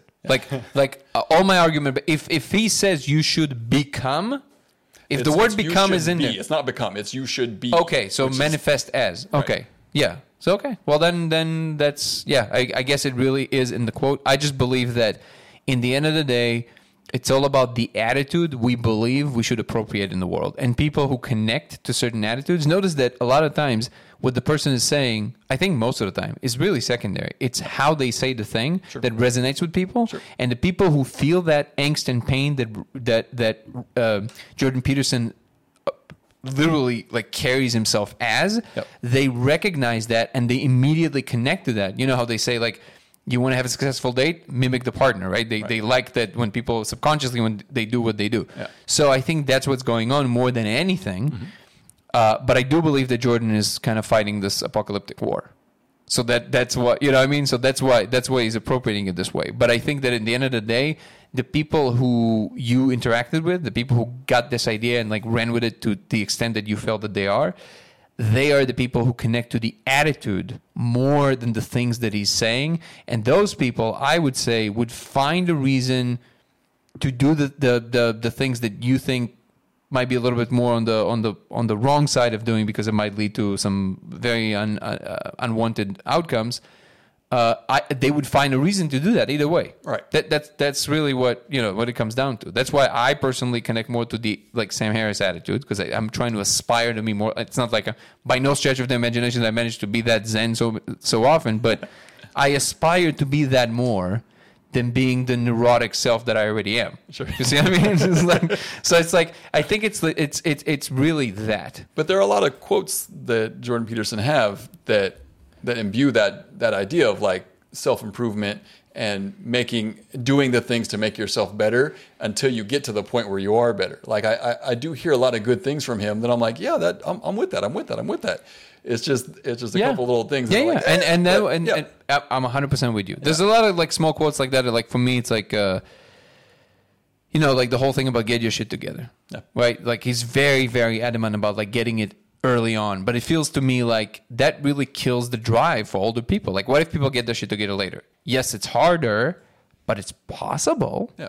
And he makes it sound like it's impossible, right? So that no. So I'm just giving an example of where I'm kind of like on your side of saying, hey, I think there's a better way of saying this. Sure. And in the case where he's saying something like get your shit together, I feel like the video is taking place like in a college campus kind of thing, and he's talking to younger people. So that message is tailored to them in that moment. And so it makes more sense to me to say it in that way to the, based on the audience. No, I think I actually followed him quite a bit, and I found that he says that in many occasions, sure. And it's pretty much the same rhetoric because he's trying to keep it objective. Sure. But I think that in the end there's where this thing kind of like my capacity of interacting with it is that there's so much you can do to try and be clear. Yeah. People that want to misunderstand you will, no matter what you're going to do. Yeah. And it's in the end I see that a lot with even people who are really trying. I'm not even talking about like forget about like everything we talk about like politics and all that stuff. People are not even trying to understand. It's not about that. Yeah. But people who are really trying, and they just completely miss each other's points. And in the end of the day, is like, what are you doing this for? Yeah. Right? In that regard, it's almost like what Elon is doing is easier. It sounds like the most ridiculous thing to say, but only in the sense that he doesn't need justification outside of what the thing does at the end. Yeah. That's it. Yeah. It's like whatever. The proof is in the pudding. I don't need to explain anything to anyone. It does this, right? Now, obviously, it's more complicated than that. And yes, there's like a lot of, because of investors and things like that. But it's when you are leading a life of a public intellectual, and that's your entire career, right? Well, obviously, his career was actually as a professor. So like for him, it's a little bit different. But now I would assume that the majority of what he does is the public speaking, right? So if your entire career is about being understood, even then, there's only so much you can do. And then like the interaction, like if we wouldn't be in the context of this conversation and me like knowing you so well and knowing who you are, if I would just hear somebody making the argument that you just made on Reddit, let's say, which is like I heard other people saying this and that's why it bothers me, I wouldn't even acknowledge that comment because there's nothing you can do. It's like if you're saying that 80% of the people that he listens to him, like take it this way, okay, you have a point. Yeah. But if it's a few people, like I mean, what are you gonna do? There's literally there's nowhere you can go. That's why in that sense, it's like it must be so difficult to be an individual who's chose, or I guess in this particular case, it chose him in some sense, but you fart in the wrong way. And like, no, think about this. Yeah, like, it's not like Joe Rogan who just sits there and has fun and can always say, hey, I'm just a comedian. Yeah. Outside of a couple of cases where it's just, that's not going to fly, right? Yeah. That's different. Here you literally are putting yourself, you're sticking your neck out so far, and so many people along the way trying to cut your neck that like this must be the most like it must be more exhausting and more stressful than even being a politician because you actually care about how people perceive you. But at the same time, it's all of those little critiques that help to sharpen the ideas as you go through. So it's like you can't say 100%. like I've gotten to the point, I've reached like A+ philosophy, and like all my ideas are unassailable. You know what I mean? Like this is the idea of having the idea, so that I go back to if 80% would be espousing what he's saying in this way, like you said, then yeah. And actually, the perfect. I should probably think of other examples because it sounds like I'm becoming a one-trick pony. But like that example with Sam Harris and Maajid Nawaz, you know that whole story. Tell me. So Maajid Nawaz he was this radical, not jihad, but one step removed. That would be Islamist, right? And he was actually part of an organization in all over the world from Britain, but they were all over the world, and they were involved in creating coups, like overthrowing governments and things like that. So their only difference between them and jihadists is that they don't directly kill, but they definitely they are very radical. So they're like they are trying to overthrow governments, that whole thing. And he got caught and he was sent to prison in Egypt, and he served quite a bit, I think like 7 years. And then during the time he was in prison, he reformed himself. Like he read a few books, he met the right people, and he realized that what he's doing is kind of crazy, right? And he completely flipped. And then when he was released, he moved to England, and he started a foundation, an organization, and he became an activist from the other side, which is trying to what would be the word of like making less radical? Radicalize as many extreme Muslims as he possibly could through conversation and through and because he came from that world, he had kind of like an understanding of how to have this conversation. So that's the individual, right? Then he was debating Hayyan Hirsi Ali, who I don't know if you know who she is, but she's this woman in the Dutch parliament who escaped the Muslim world, and she's very much speaking against Islam and like everything that it represents on the radical side. And because she escaped that world and she became very highly educated, she went through like hell in her life. She went through, she had the genital mutilation and all that stuff, and she became a part of the Dutch parliament. Mm-hmm. And she was in a debate against Maajid Nawaz, and the motion was, is Islam religion of peace? And Sam Harris happened to be in the audience because he's Hayyan Hirsi Ali's friend, right? And after the thing, there was an event, and they kind of started drinking and blah, blah, blah. And then when the cameras were off, Sam basically kind of yelled at Maajid Nawaz. He said, well, now the cameras are off, because he was on the side of Islam is a religion of peace. But that's just the motion on the side, right? Because it's a formal debate. And he's like, well, now can you admit now at least that Islam is not a religion of peace? And then it started this whole thing. It almost got into actual swings. After the... Yeah. It actually got into almost violence, right? And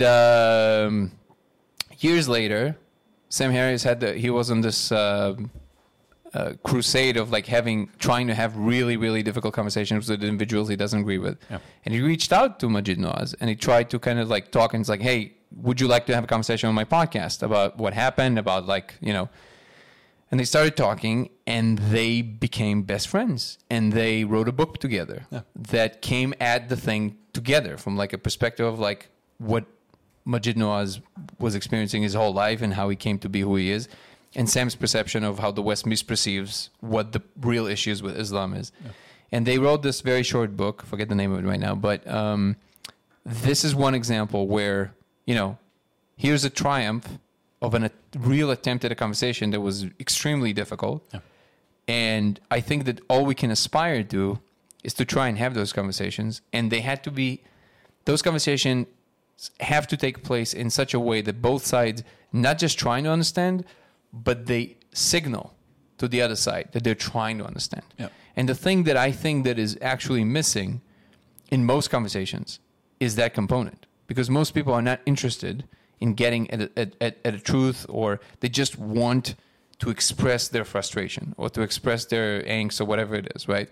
And I think that especially online, that's being like amplified by so much because you don't have a face. You don't, especially on Reddit, right? Anonymity, behavior and anonymity is totally different. And then it's just like, right. So I always say that the only way that I see that this is becoming like less of a thing and actually resolved is when, we get into a much, much later future where everything online also gains back a tactile feeling. Because if you can get punched in the face, you know what I mean? Even if it's online, there's a little bit, a little bit of a different thing here. Yeah. Or if you know that you're going to pay a certain price that is maybe equivalent to that. Yeah. Like it automatically will reduce certain objective points that you can't take back online that actually cost you something, right? So I think that the only way to get at that, but also honestly, I have to say that I think that certain individuals, and this is to kind of go back to like attitudes, that I think that it's, if you can sexify, if you can make it sexy to be a certain way, which is to be the individual who's trying to get at the truth and not just signal that you're trying to get at the truth. Like there's a big difference there, right? Yeah. I think if you make that more in fashion, like this being like, oh wow, this is like, I like this, right? I think that it's like like Tesla. It's like it's an amazingly beautiful car, so you buy it because it's beautiful, not because it's an electric car, right? Or whatever. Well, you don't like Teslas, whatever. Wait, no, that seemed to be like from the face that you were making. What? I drive a Tesla. Oh, okay. So why'd you make that face? No, because I was like, well, no, it is a beautiful car, but it also was really fun to drive. No. Oh, yeah. No. All the fun stuff. Yeah. So I thought the face you made, I'm like, okay. No, I was like, and I was like adding more reasons for. Oh, I have an amazing video of Kelsey freaking out in the back in the Tesla. It's amazing. She's like fucking slamming the thing. She's like, ah. Which one do you drive? It's the Y. Yeah. Oh, the Y. Okay. Yeah. Wait, is that the one that Tim drives? Yeah. Okay. Yeah. I'm waiting for. I think we want to get the truck when it's possible for.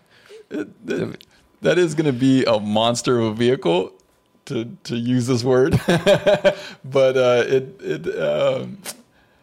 I'm very happy with the Y. I'll put it. Oh no. I Tim took us on a ride. It's a lot of fun. Yeah, it's something else. The Y is a lot of fun. Yeah. It's funny because he didn't know about the Roadster. And I was like, I said something. I was like, something about not like the Roadster. And he's like, what's the Roadster? I'm like, what do you mean? And then it's like, then we kind of start talking about it. And it's like, bro, what the fuck is that? Yeah. I'm like, that shit's insane. Yeah. Wait, is that true that they have, because I heard Elon speak about that, but I don't know if that was actually something that was actualized. Do you know if the new one that first of all, the new one came out already? Which one? The newest Roadster. Is it, or... I don't know that any. The one that he was talking about with the it's going to have the possibility of hopping. The jets. Yeah. Yeah, I don't know that any production models have come off the line yet. I think you can just make reservations for it at this point. But yeah. But that would be fucking insane. Just jumping over the fucking Grand Canyon or something. Yeah, that car is going to be next level. But yeah. That would be amazing, especially for fucking Mars and stuff. Yeah.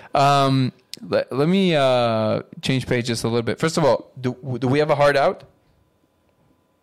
I don't. Just so I know. There might be probably on this camera probably another 40 minutes or so, something like that. Okay. All right. Maybe so I'll take that into account. Yeah. Cool. Now that you're... So first of all, there's the White House show, right? What is it called again? Tyler Perry's The Oval. Oh, okay. So it's part of the name. Yeah. Wow, he's amazing at marketing. Tyler Perry's. And the other one is a movie or a show? The one with the shorts. It's a mini-series. That's how I remember it. It's just so everybody understands, in the poster, Russell has very, very short shorts. It's amazing. Yeah. But I guess it's because that's how the shorts they used to wear in basketball back then, right? It's time specific for late 70s, early 80s. I actually thought it was a comedy because of that. It's very embarrassing. Yeah, no. funny story, when we were filming it, in the context of the 70s, those shorts make sense. In the context of 2021, walking around like where all the trucks are and all the Teamsters, walking around in those shorts is a different experience altogether. But that one's called Candy. It's on Hulu. It's a miniseries, 5 episodes, and stars Jessica Biel. And I have a smaller part in that one. But that one's all true crime dramatization of a real event that happened in 1980. Yeah. So is there anything else in the works that is coming up right now? Hopefully more seasons of The Oval. I don't have any dates yet, but looking forward to finding out when we go back to work on that one. And then, working on some little things here and there. Hopefully some projects on the horizon. So I got some dreams. I know you do. Yeah. One of the amazing things about watching you grow, because I've known you for over a decade. Something like that. Yeah. And we actually met. We went to the same acting school. Yeah. Tony Barr's School of Acting, led by Eric Klein. Shout out to Eric. One of the things that is really, really pleasant to watch is that you have a certain way in which you do things, which is it seems like, I don't know if that's actually what's going on, but it always looks like it's very well formulated. It looks like you always kind of have this plan and you're moving in a steady pace. Like you don't really skip a beat. You in the time that you weren't booking those huge things, you actually took a very deep dive into the behind the camera side and production and understanding everything from, everything. Yep. And you worked with one of the best, actually, with David, right? Mm-hmm. David Chong. Yep. And by the way, I wanted to ask you that. It's just a tiny question, but do you feel that it actually contributes something, or would that actually detract something because you have such a deep understanding of what's going on around you? I would say you're asking in terms of acting, right? Yeah. Yeah. So for me, I feel like there's a few different routes that people take when it comes to performance and acting. I think for some people, it's very much about the craft and the creativity. And for some people, it's much more about the technicality of it, right? And I think, I don't know enough about their specific modes of doing it, but I think of somebody like Tom Cruise as somebody on the technicality side. And that's not to say that he doesn't have a creative side, right? But when you hear about Tom Cruise and the way he works, like he's very involved in all the technical aspects of it, and he knows how to moderate his performance if the lens is on a 50 millimeter or on a 24 millimeter, and his mind is always partially in that world. So he would literally change the way he does certain things depending on small things like the lens or something like that? That's what I hear. Okay. I haven't had the that's opportunity to work with him, but those are the stories I hear about him. Yeah, yet. It's not a number yet. And then you have the world of method acting, right? So somebody like an Al Pacino. Now I haven't worked with him either yet, but the idea is that you're doing your performance and trying to forget that all of that stuff is there, and you're really living the world, right? And for me, and the way that my mind works, I found that I'm more connected to the technical side of it. And so I recognized that when I was going in for auditions, I was very preoccupied by what was going on with the camera. And I needed to understand that. I needed to sort of occupy my conscious brain with all of that stuff so that I could get to the performance aspect of it, knowing that I was doing the right thing technically. And I wasn't able to sort of throw away all of that stuff and just do what I needed to do in the moment and feel it. And, maybe somebody from the more method side of acting might have a certain judgment about that, but I feel like everyone just kind of has their own path for how they get to their performance. Wait, so that actually helped you? The fact that you occupied a portion of your mind with that technical stuff? Yeah, so for me, the more the more I understood of what was going on, why the camera was where it was at, why it was moving, and why I needed to stand here because that light is hitting me this way. And if I stand over here, then I'm in shadow and you're not going to be able to see me, or they're going to look back over there where all the C-stands are or something like that. You know what I mean? Like I needed to already have all those questions answered ahead of time so that when I came into my scene, then I can throw all those questions away, and that allowed me to focus on what I'm doing, right? Whereas for other people, learning all that stuff will just add more questions to them. You know what I mean? And so for me, I don't have a judgment over, one way or the other. I just looked at it as what works for me. And it actually helped me out quite a bit because those technical things are what helped me to feel comfortable in the way that they shoot the show for Tyler Perry, because there's so much stuff going on that I know I would get distracted by all that stuff if I didn't understand what was going on. So for me, I look back at the way I've sort of built my base of knowledge and the way I trained myself in different aspects, that it actually led me to this point where if I didn't have all that knowledge, I would have failed had I been given this opportunity. Even though I could go back to myself, 15 years ago and be like, man, I wish I had that opportunity then. I look back now and say, man, I really needed that, and that bit of information to even be able to survive in this current opportunity. So like what you're talking about, you said you saw me as someone that had a plan, even though maybe a long time ago I didn't see that plan. I knew that I had to keep working and learning these things. And when I would do something and maybe not succeed in the way I wanted to, say, well, what, in that failure, which is an important word for me, in that failure, there's always that seed of learning and for your future success, right? And so you have to, at that point, be honest with yourself about why you failed and why you didn't do what you wanted to do, so that you could then properly take that lesson and internalize it and overcome it. Right. So yes. Yes. Short answer. No. Well, for example, in the beginning of my acting career, I would get sides for an audition, and I'd get so frustrated because this audition's tomorrow. Why didn't they give me the sides last week? I need all this time to learn the lines and get it good, right?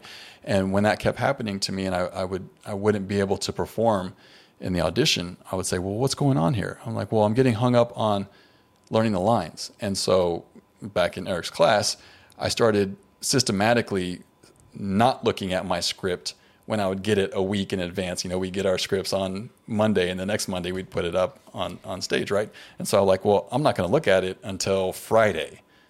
So you mimic the real world situation. I did, but systematically I would, for a month I would do it Friday, and then, okay, I'm going to move to Saturday.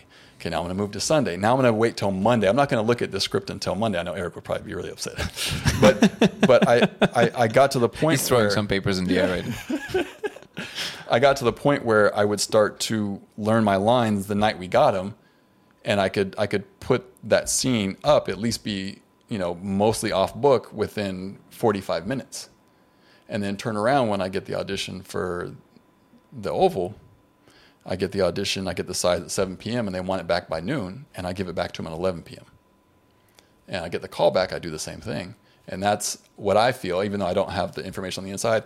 I imagine that they saw that the turnaround was very fast, because they know that when they're going into production, we're doing a lot of pages a day. And if you need 2 weeks with the material before you can get off book, then there's it's got to cut into production. Yeah, that doesn't really work in this world, right? Yeah. And so for me, I look at that process, and even though I didn't know why I was doing it then, now it makes sense. And I'm like, yeah, I was training for specifically a job on one of these Tyler Perry shows where we do move fast, and it, to me, it all kind of came together in that way. And I'm like, wow, I was really working toward this. And was there any indicator in those tasks that felt like this is the right thing to do, or you feel it's like in the elephant in the mind, what is it? Brain. The brain, elephant in the brain. It's more like a back propagation, like a rationalization that you're making after. The way I'm describing it now is definitely backfilling it with. No, but do you feel that back then, behind. like if like, I think there's a certain extent there's a certain degree to which we can trust our mind, right? Within the framework of whatever this is, right?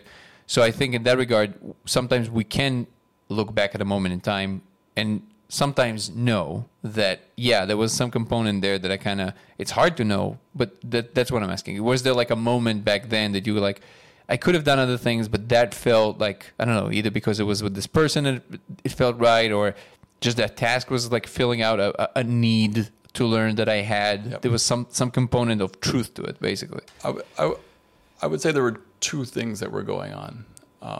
One of them was being honest with myself, and it was making the switch from saying they're doing something wrong to me by giving me this script the day before the audition to I need to learn how to learn my material faster. So that was like the personal responsibility aspect of it.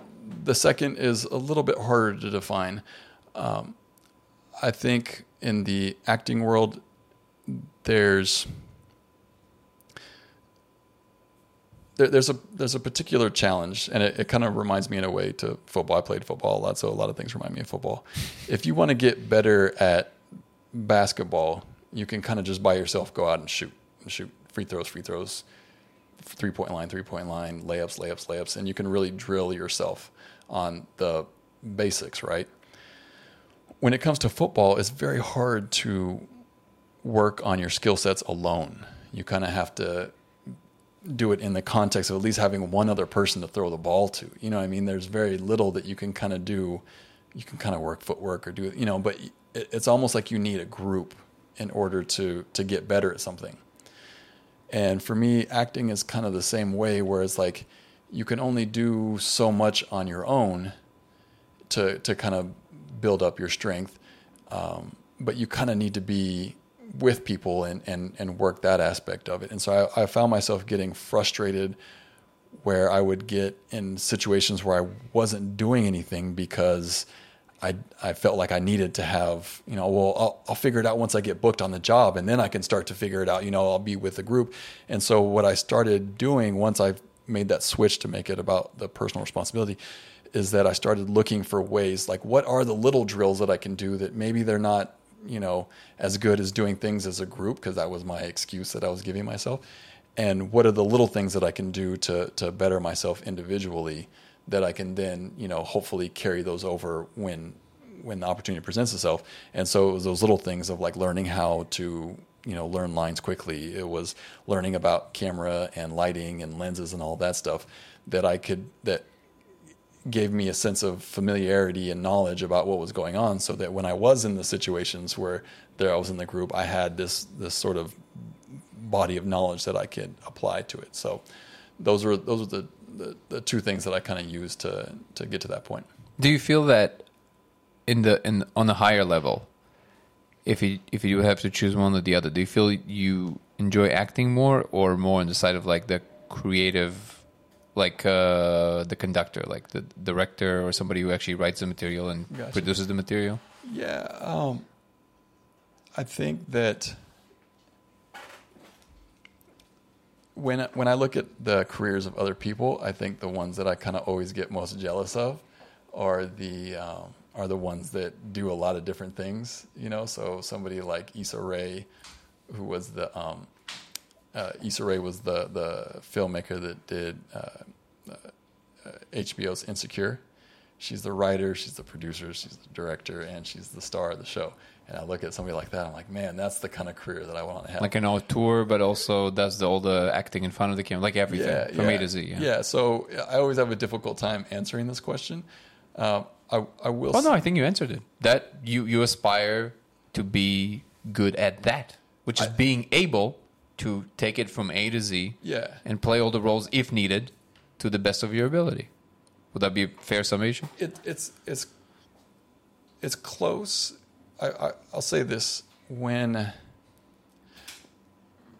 it's not that I have to do all of those at any particular job. There are people that do that and do a great job at it.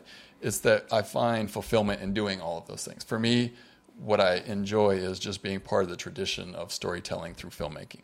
And so whether that is as an actor, whether that is as a camera operator, whether that's just, doing the data downloads at the end of the day, all of that. I actually love those. I don't know what it says about me, but It's kind of fun. You got your little laptop. it's just you got to make sure it's all correct. Stay organized and lines and dot, and margins and this and that. So all that stuff to me is rewarding. And so if I never did another acting job, but I was still working at camera, that would make me happy. Maybe not the manager so much, but I would still find joy in that. And I would still find time on the side to sort of find little ways that maybe I could get back into the acting part of it. But then at the same time, if I was acting for the rest of my life and I never was a camera operator again, I wouldn't feel like I was missing out on something, So I just really, for me, I find storytelling such an important aspect of the human experience that I feel honored to be a part of that tradition. I'll put it that way. Yeah, that's. I think that attitude is the healthiest one to take in any domain. Really, is that it sounds so cliche, but I mean, think about it. Like functionally, that's the most true thing you can adopt as an attitude, which is like love the thing, try and absorb as much of it as possible.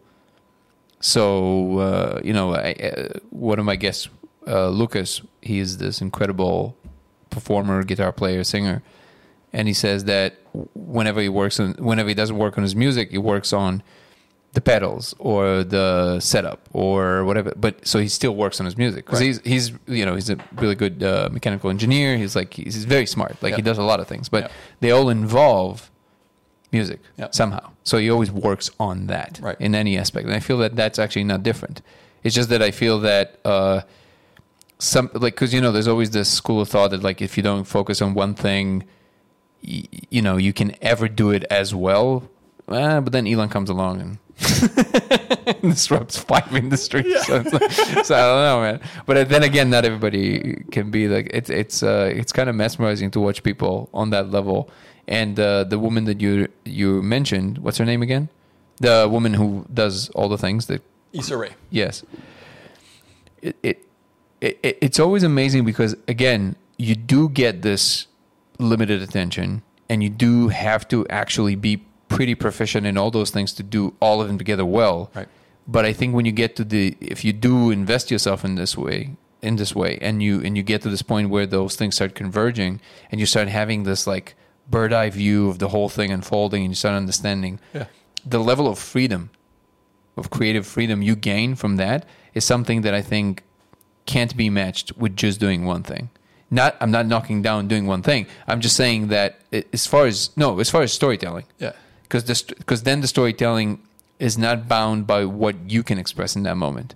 It opens up into all those dimensions of expression in which you can create the story, tweak the story, express the story, involve people to tell the story better, what kind of people, like you would have all those understandings in real time. And it just a much greater freedom. And I feel like because everything, and especially in the film world, became so much more accessible and cheaper, sure, you have the possibility, like 15, 20 years ago, actually creating a film like that looks like really good will be, maybe 20 years ago, no, but like maybe 30, 40 years, it would be almost impossible. Right. Because you would need the funding. You would need the studio. You would need the whatever. But now, like, it moves more and more towards the individual. The barrier for entry has come down. Exactly. For sure. Yeah. And then it just depends on whether or not you're willing to actually put in the work. Right.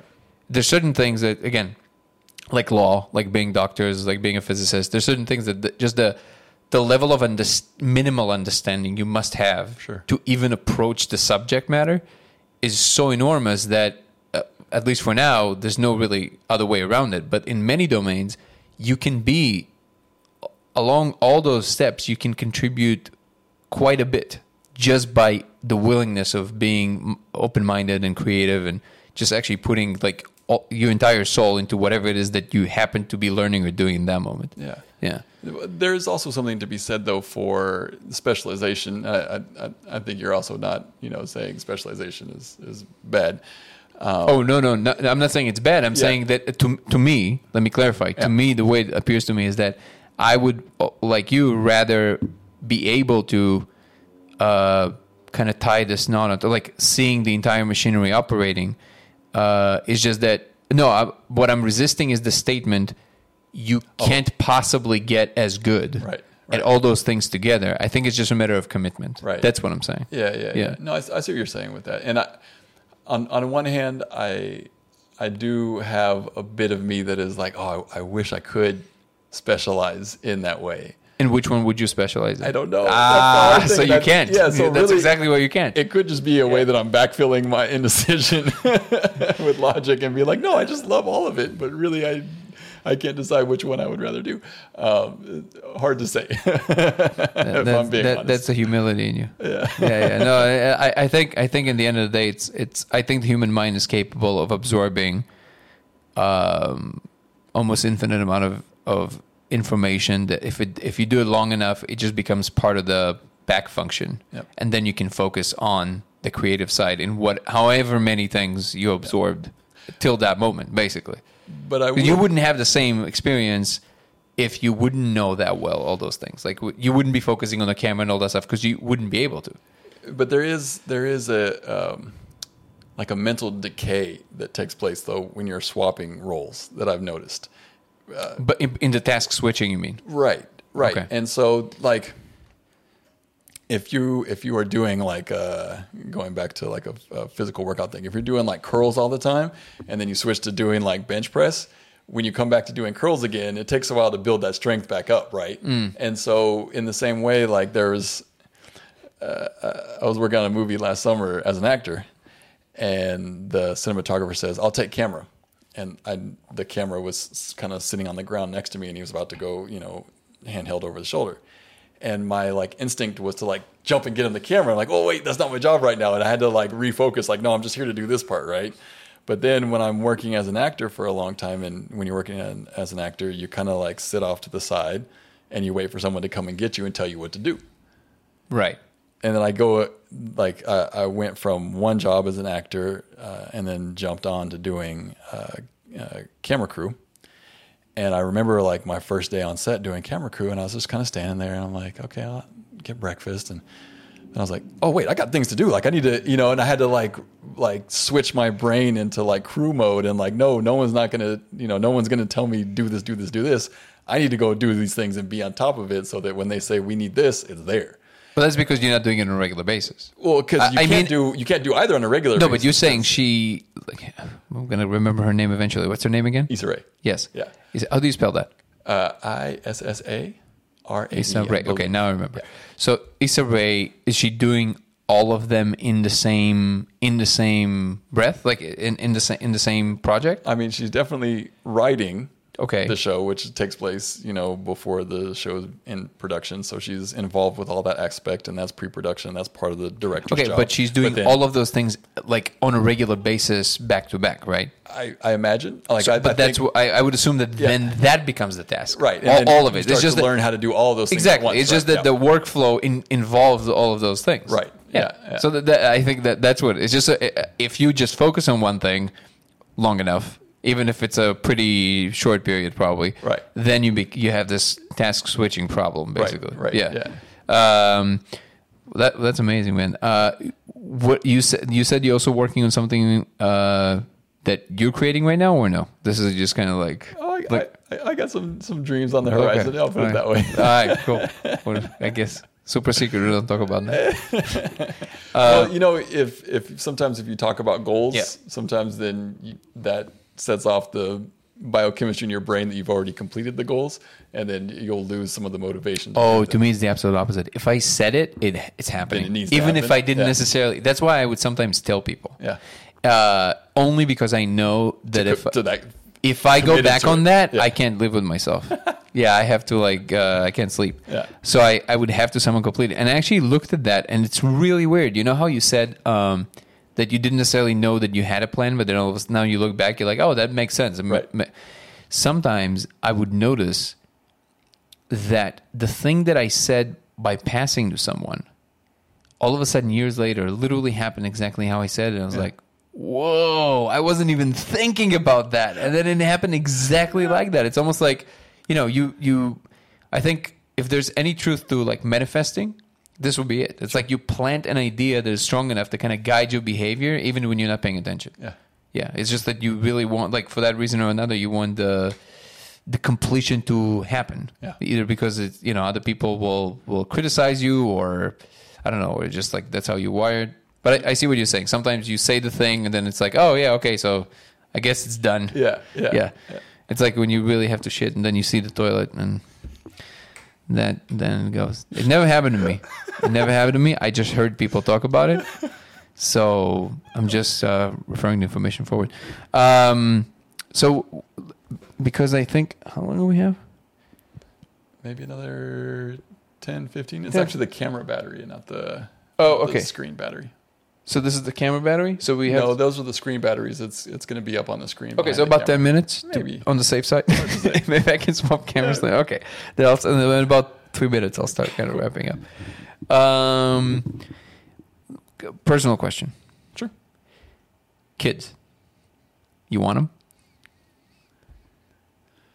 I actually just had this conversation with my uncle last weekend. I'll put it this way. A few years ago,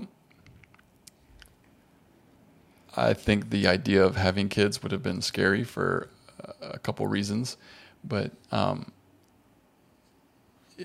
as an actor, it's almost like a selfish choice in a way to continue to pursue it. If it's not having a lot of returns, and it's like hard to handle your finances, and you're like, okay, I got to bartend, I got to do these other things to keep the ball rolling, as it were. And so the idea of like introducing a kid into that was more scary than I was really willing to jump into, because then I would say, well, is it really worth pursuing this, or do I have to do something that's a more stable option because I'm responsible for this person now? In the last year or so, that equation has changed. There's still some reservations, because it's like, well, how long does this job last? And then what's my life look like after that? And will I get more work and all that? But at least for the moment, that equation is different, right? And so that fear is less prominent. I think my whole life, I love the idea of having kids, having a family, having little ones. That sounds fun to me, and I think I would enjoy being a dad. So it's definitely something I would want to do. It's just a question of being responsible, and I would feel like I was being really selfish if I didn't have some kind of success to make it worthwhile to continue to pursue acting, continue to pursue storytelling through film and television. If I was struggling and then trying to have a kid in that situation, and that everyone kind of prioritizes those questions differently, and it's like, well, what my uncle was kind of telling me, and he's a wise man, and I accept his opinion. I know mine is probably not the strongest, but I gotta do what's right for me. Is that you're kind of never going to be ready to have kids, and you just kind of have to do it. That's what my sister told me. Yeah. The exact same thing. Yeah. Okay, what do I know, because I don't have kids? Yeah. But it seems to me like that's not necessarily fully true. Like, I feel like you can get to a stage in which you're financially so secure, and how you can pull it off, and you're like, yeah, I'm scared a little, but like, let's try. Like, let's actively try and have a child. Like, I think you can get to that place. Right. But yeah, I can totally see what they mean is like, maybe emotionally you're not always fully ready. And also I feel like when you have the child, it's like you got to be a complete psychopath to then not have like this like extra fire under your ass to, no matter what, you're going to make it happen. Right. But you're saying that might have actually, that fear might have actually pushed you to maybe pick something that's a little bit more stable and less, and that was the main fear, right? Yeah, like I maybe say I was working at a restaurant at the time. Maybe I say, okay, well, I'm going to stop pursuing, and it's prioritization of resources, and so maybe I stop putting resources into film and television and say, okay, well, I'm going to be a general manager at this restaurant, and take something that had a more stable outlook, and I would have been fine doing that, and I think that could be a good job. It's not an easy job by any means, and you can definitely make a living doing that, and I would have been happy and had kids and done that whole thing. It's just until that was a bridge I was crossing, I didn't have to make that decision. And so it could have just been, well, maybe I delay that decision until something happens for me. And now that it has, I'm like, well, what's my excuse now? Yeah, well, but also it's like it's not as risky anymore. Or maybe if there was no timeline for when that was going to happen, then I keep kicking the can down the road, kind of thing. And so it could just be justifying that kicking process by saying, "Oh, now I've done it," but it was always risky, and there was never a promise that I would have that success. I thought about it a lot recently. I just feel like, and this is where I might actually get a lot of hate from the left, but because it's a weirdly, seemingly more conservative idea on the surface, and I don't really know where it comes from, to be honest. But all of a sudden something hit me. And it might just be genetic. Like, it might be that genetically we're predisposed to have certain types of feelings at a certain age. Yeah. It's just because that kind of drives the evolutionary pressure, right? But I feel like there's something about having children that completes you as a human being. Like, there's a component there. Now, this is by no means to say that, whoever doesn't have children is not a complete human being. Is that there's a certain experience in having a kid that, because it's a life of somebody else, because it's like, think about how surreal it is. It's like it's like literally like it's not like a thing you borrowed, or like it's kind of like a full life thing. Yeah. And there's something about that, the interaction, and also plus the component that you vicariously relive their your own younger years through the eyes of what you see they're going through, which there's some components that I'm sure that never go away because they're just human. Yeah. And then there's all the, the more modern things. So it's like there's a version of that, but now you can see what your version of that was. And there's something about that. It's almost like you're recapitulating. You know how your life flashes in front of you before you die? So it's almost like a slow version. But yeah. It's like, you know how it happens? Yeah. So it's like a slow version of that. Yeah. It's like you see this unfolding for somebody else, and then you kind of look at it through that, and then the quick thing happens. Yeah. But it's just that I feel like that is something that I would want. And then I thought, wait a second, but that's a very selfish reason to have a kid, right? That's not a reason to have a kid. But then I was like, no, I think that I feel like I'm ripe to impart something that I think is of value. Mm-hmm. So I think that's the only ready that I was ever looking for. Sure. So it's like, as long as I feel like I can actually, I didn't feel like that always. I felt like for a long time, I felt like, no, I don't really have a value that I think that I've distilled something that is of real value that can move on safely. Yeah, that I feel like that would actually make the world better. But now I feel like it's a little more than that. That's why I'm asking, because it's interesting. Because we're probably, how old are you now? 42. Oh, that's really? Yeah. That's a perfect age. 42 follows me everywhere, man. Hitchhiker's Guide right there, right behind you. Yeah. So I have a little bit more. I'm like 3 years behind you. Okay. But yeah. It's definitely coming. In which direction though?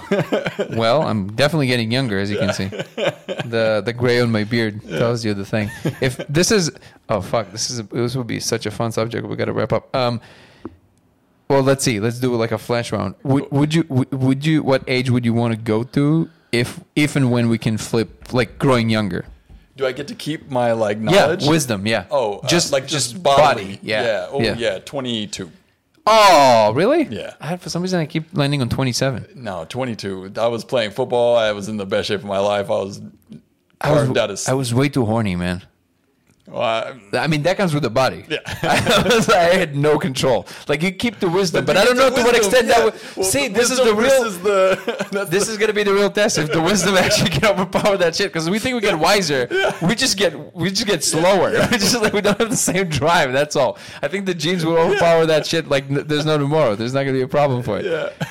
Where do you land? What age do you think you would want to land on, Daniel? If you could grow younger. Somebody said 9. It was very bizarre. 27. See? Thank you. Yeah, 27. You already kind of know what's up. Like, you start understanding. I feel like it's a body thing. Like, your body starts. You still have the drive, but less of the confusion. Sure. Okay. 22, I was like, well, maybe you were a different person, man. You seem to be pretty measured.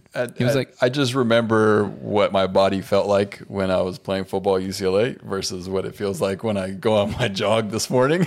And I'm like, I'll take 22 any day. It's like, it's just night and day difference. yeah, it's like, well, yeah. But Yeah. that is a good point. If I can get over the horny, maybe 22, 23 would also be, would be that for me as well. 27, I already had like aches and pains. You know, But that's like, because of how much you abused yourself. Probably, but if yeah. you eliminate that out of the picture.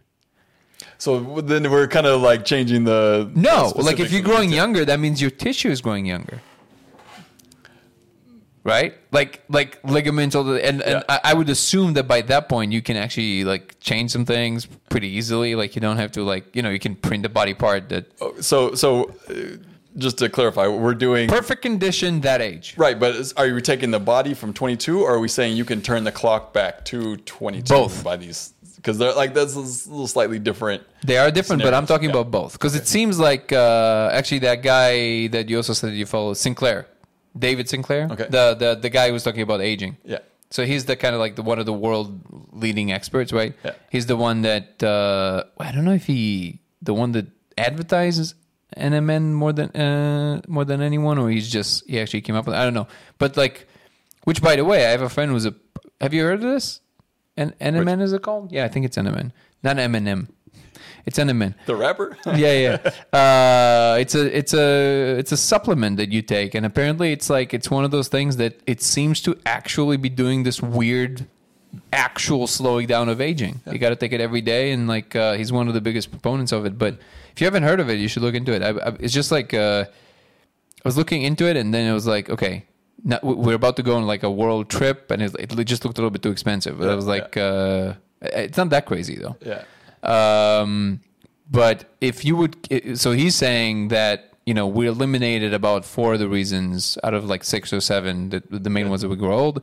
But the main one is going to be the gene thing, which he was talking about, right? Yeah. So if you can isolate that gene, and if you can reverse the function of that gene, you can just grow younger. Yeah. Now, I'm trying to imagine what would happen to current injuries. Like if you have a problem in your ACL or something, even if it's going to get younger, I don't think it's going to fix itself. So you're going to have to replace that. So there's got to be some like combination of those things. Right. But what I'm asking is perfect condition, that age, because that also kind of answers a lot of the people's concern about like living for longer. Like they're like, I don't want to feel like 90 for 500 years. Yeah, exactly. No, you're going to be like 27, but I don't want to be 22 and horny for 500 years. I couldn't fucking make like a one well-formulated decision at that age just simply because of that. Yeah. I think I would just like pick a different career every 100 years. Gotcha. That would be a fun one. Yeah. What do you feel like? Would you do that, or you keep going like in the same field? I would imagine I would just stick in the same field. Really? Yeah. Wow, what can you learn in the film industry in 1,000 years, man? Yeah. Fuck. All right. Well, I mean, to be fair, I can watch the same TV show over and over and over and over again. I study it. I learn. I see new things. So, like for me, the repetition is what I enjoy. that's really interesting. Yeah. Okay, I would actually love to explore that next time we talk, because I'm very much the same way. Both in, like, I actually don't watch anything anymore, and it's not some kind of a political statement. I just don't find myself doing that. But movies that I really like, I would rewatch them. Like this book that I was asking you about, right? I think I consumed it like 20 different times. Wow. It's like just because I saw something there that really, like, I was like, holy shit, like this is like a manuscript for the 21st century, like straight up, like in all respects.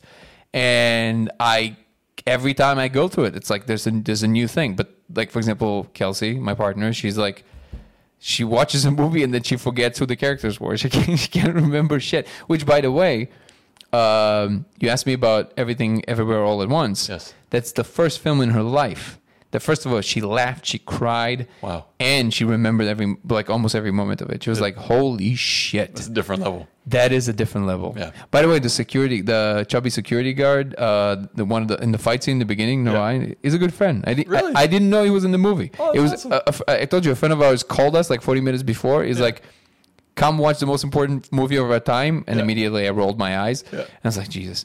And he goes, "Or I lost $50." I'm like, "Oh, you motherfucker." Okay, fine. So we go. And I'm so happy he did that. Yeah. And I didn't know anything about the film. And all of a sudden I seen him around and I was like, holy shit, that's awesome. Yeah. Russell, thank you so much for doing this. Thank you, This brother. was such a pleasure, and Likewise. you're such a great person to talk to in general, and also you're always an inspiration as far as like just determination, being there no matter what. Oh, there you go. See, I feel even Zena's saying right. And I'm very glad that we finally get to do this, and I would love to do this again. For sure. And Daniel, seriously, if you feel like joining, I would gladly bring another mic, and we can have like a seriously, like this is gonna be so much fun. We'll have to get like one topic though. Oh Be hell like, yeah! Oh hell yeah! Second And Amendment. it's gonna be, you know how Joe Rogan does shows only about fights. Yeah. We're gonna do only about law, Yeah. a subject you and I know nothing about or very little, and we're just gonna argue with an expert. This is gonna be a lot of fun. That's the subtitle of the show. With Amber Heard. Amber Heard, Johnny Depp. Oh fuck yeah! Trouble. By the way, oh fuck, we gotta fucking probably wrap it up, right? Okay, but bro, this is something I would love to talk about because maybe even a little bit off camera, because a friend of mine is actually going through like a shitstorm right now, and it's basically impossible to win a defamation case, right? Most cases. Very difficult to win defamation. Very difficult. Yeah. The Yeah. fact that Johnny Depp won is... It's like one in like. Yes, that's correct. Okay, so I would love to break that. Yeah, because my friend is going through this in Canada, liberal Canada, where it's like impossible. A guy can't say anything. It's like the second a woman says something, and that's it. That's like God's word. So I would love to actually explore that. Thank you so much for doing this, brother. Thank you. I had Appreciate the time. an absolute blast, and we'll do this again. So actually, before we leave, so I would love to do this again before. Yeah. Thank you. Thank you. Oh, we weren't recording.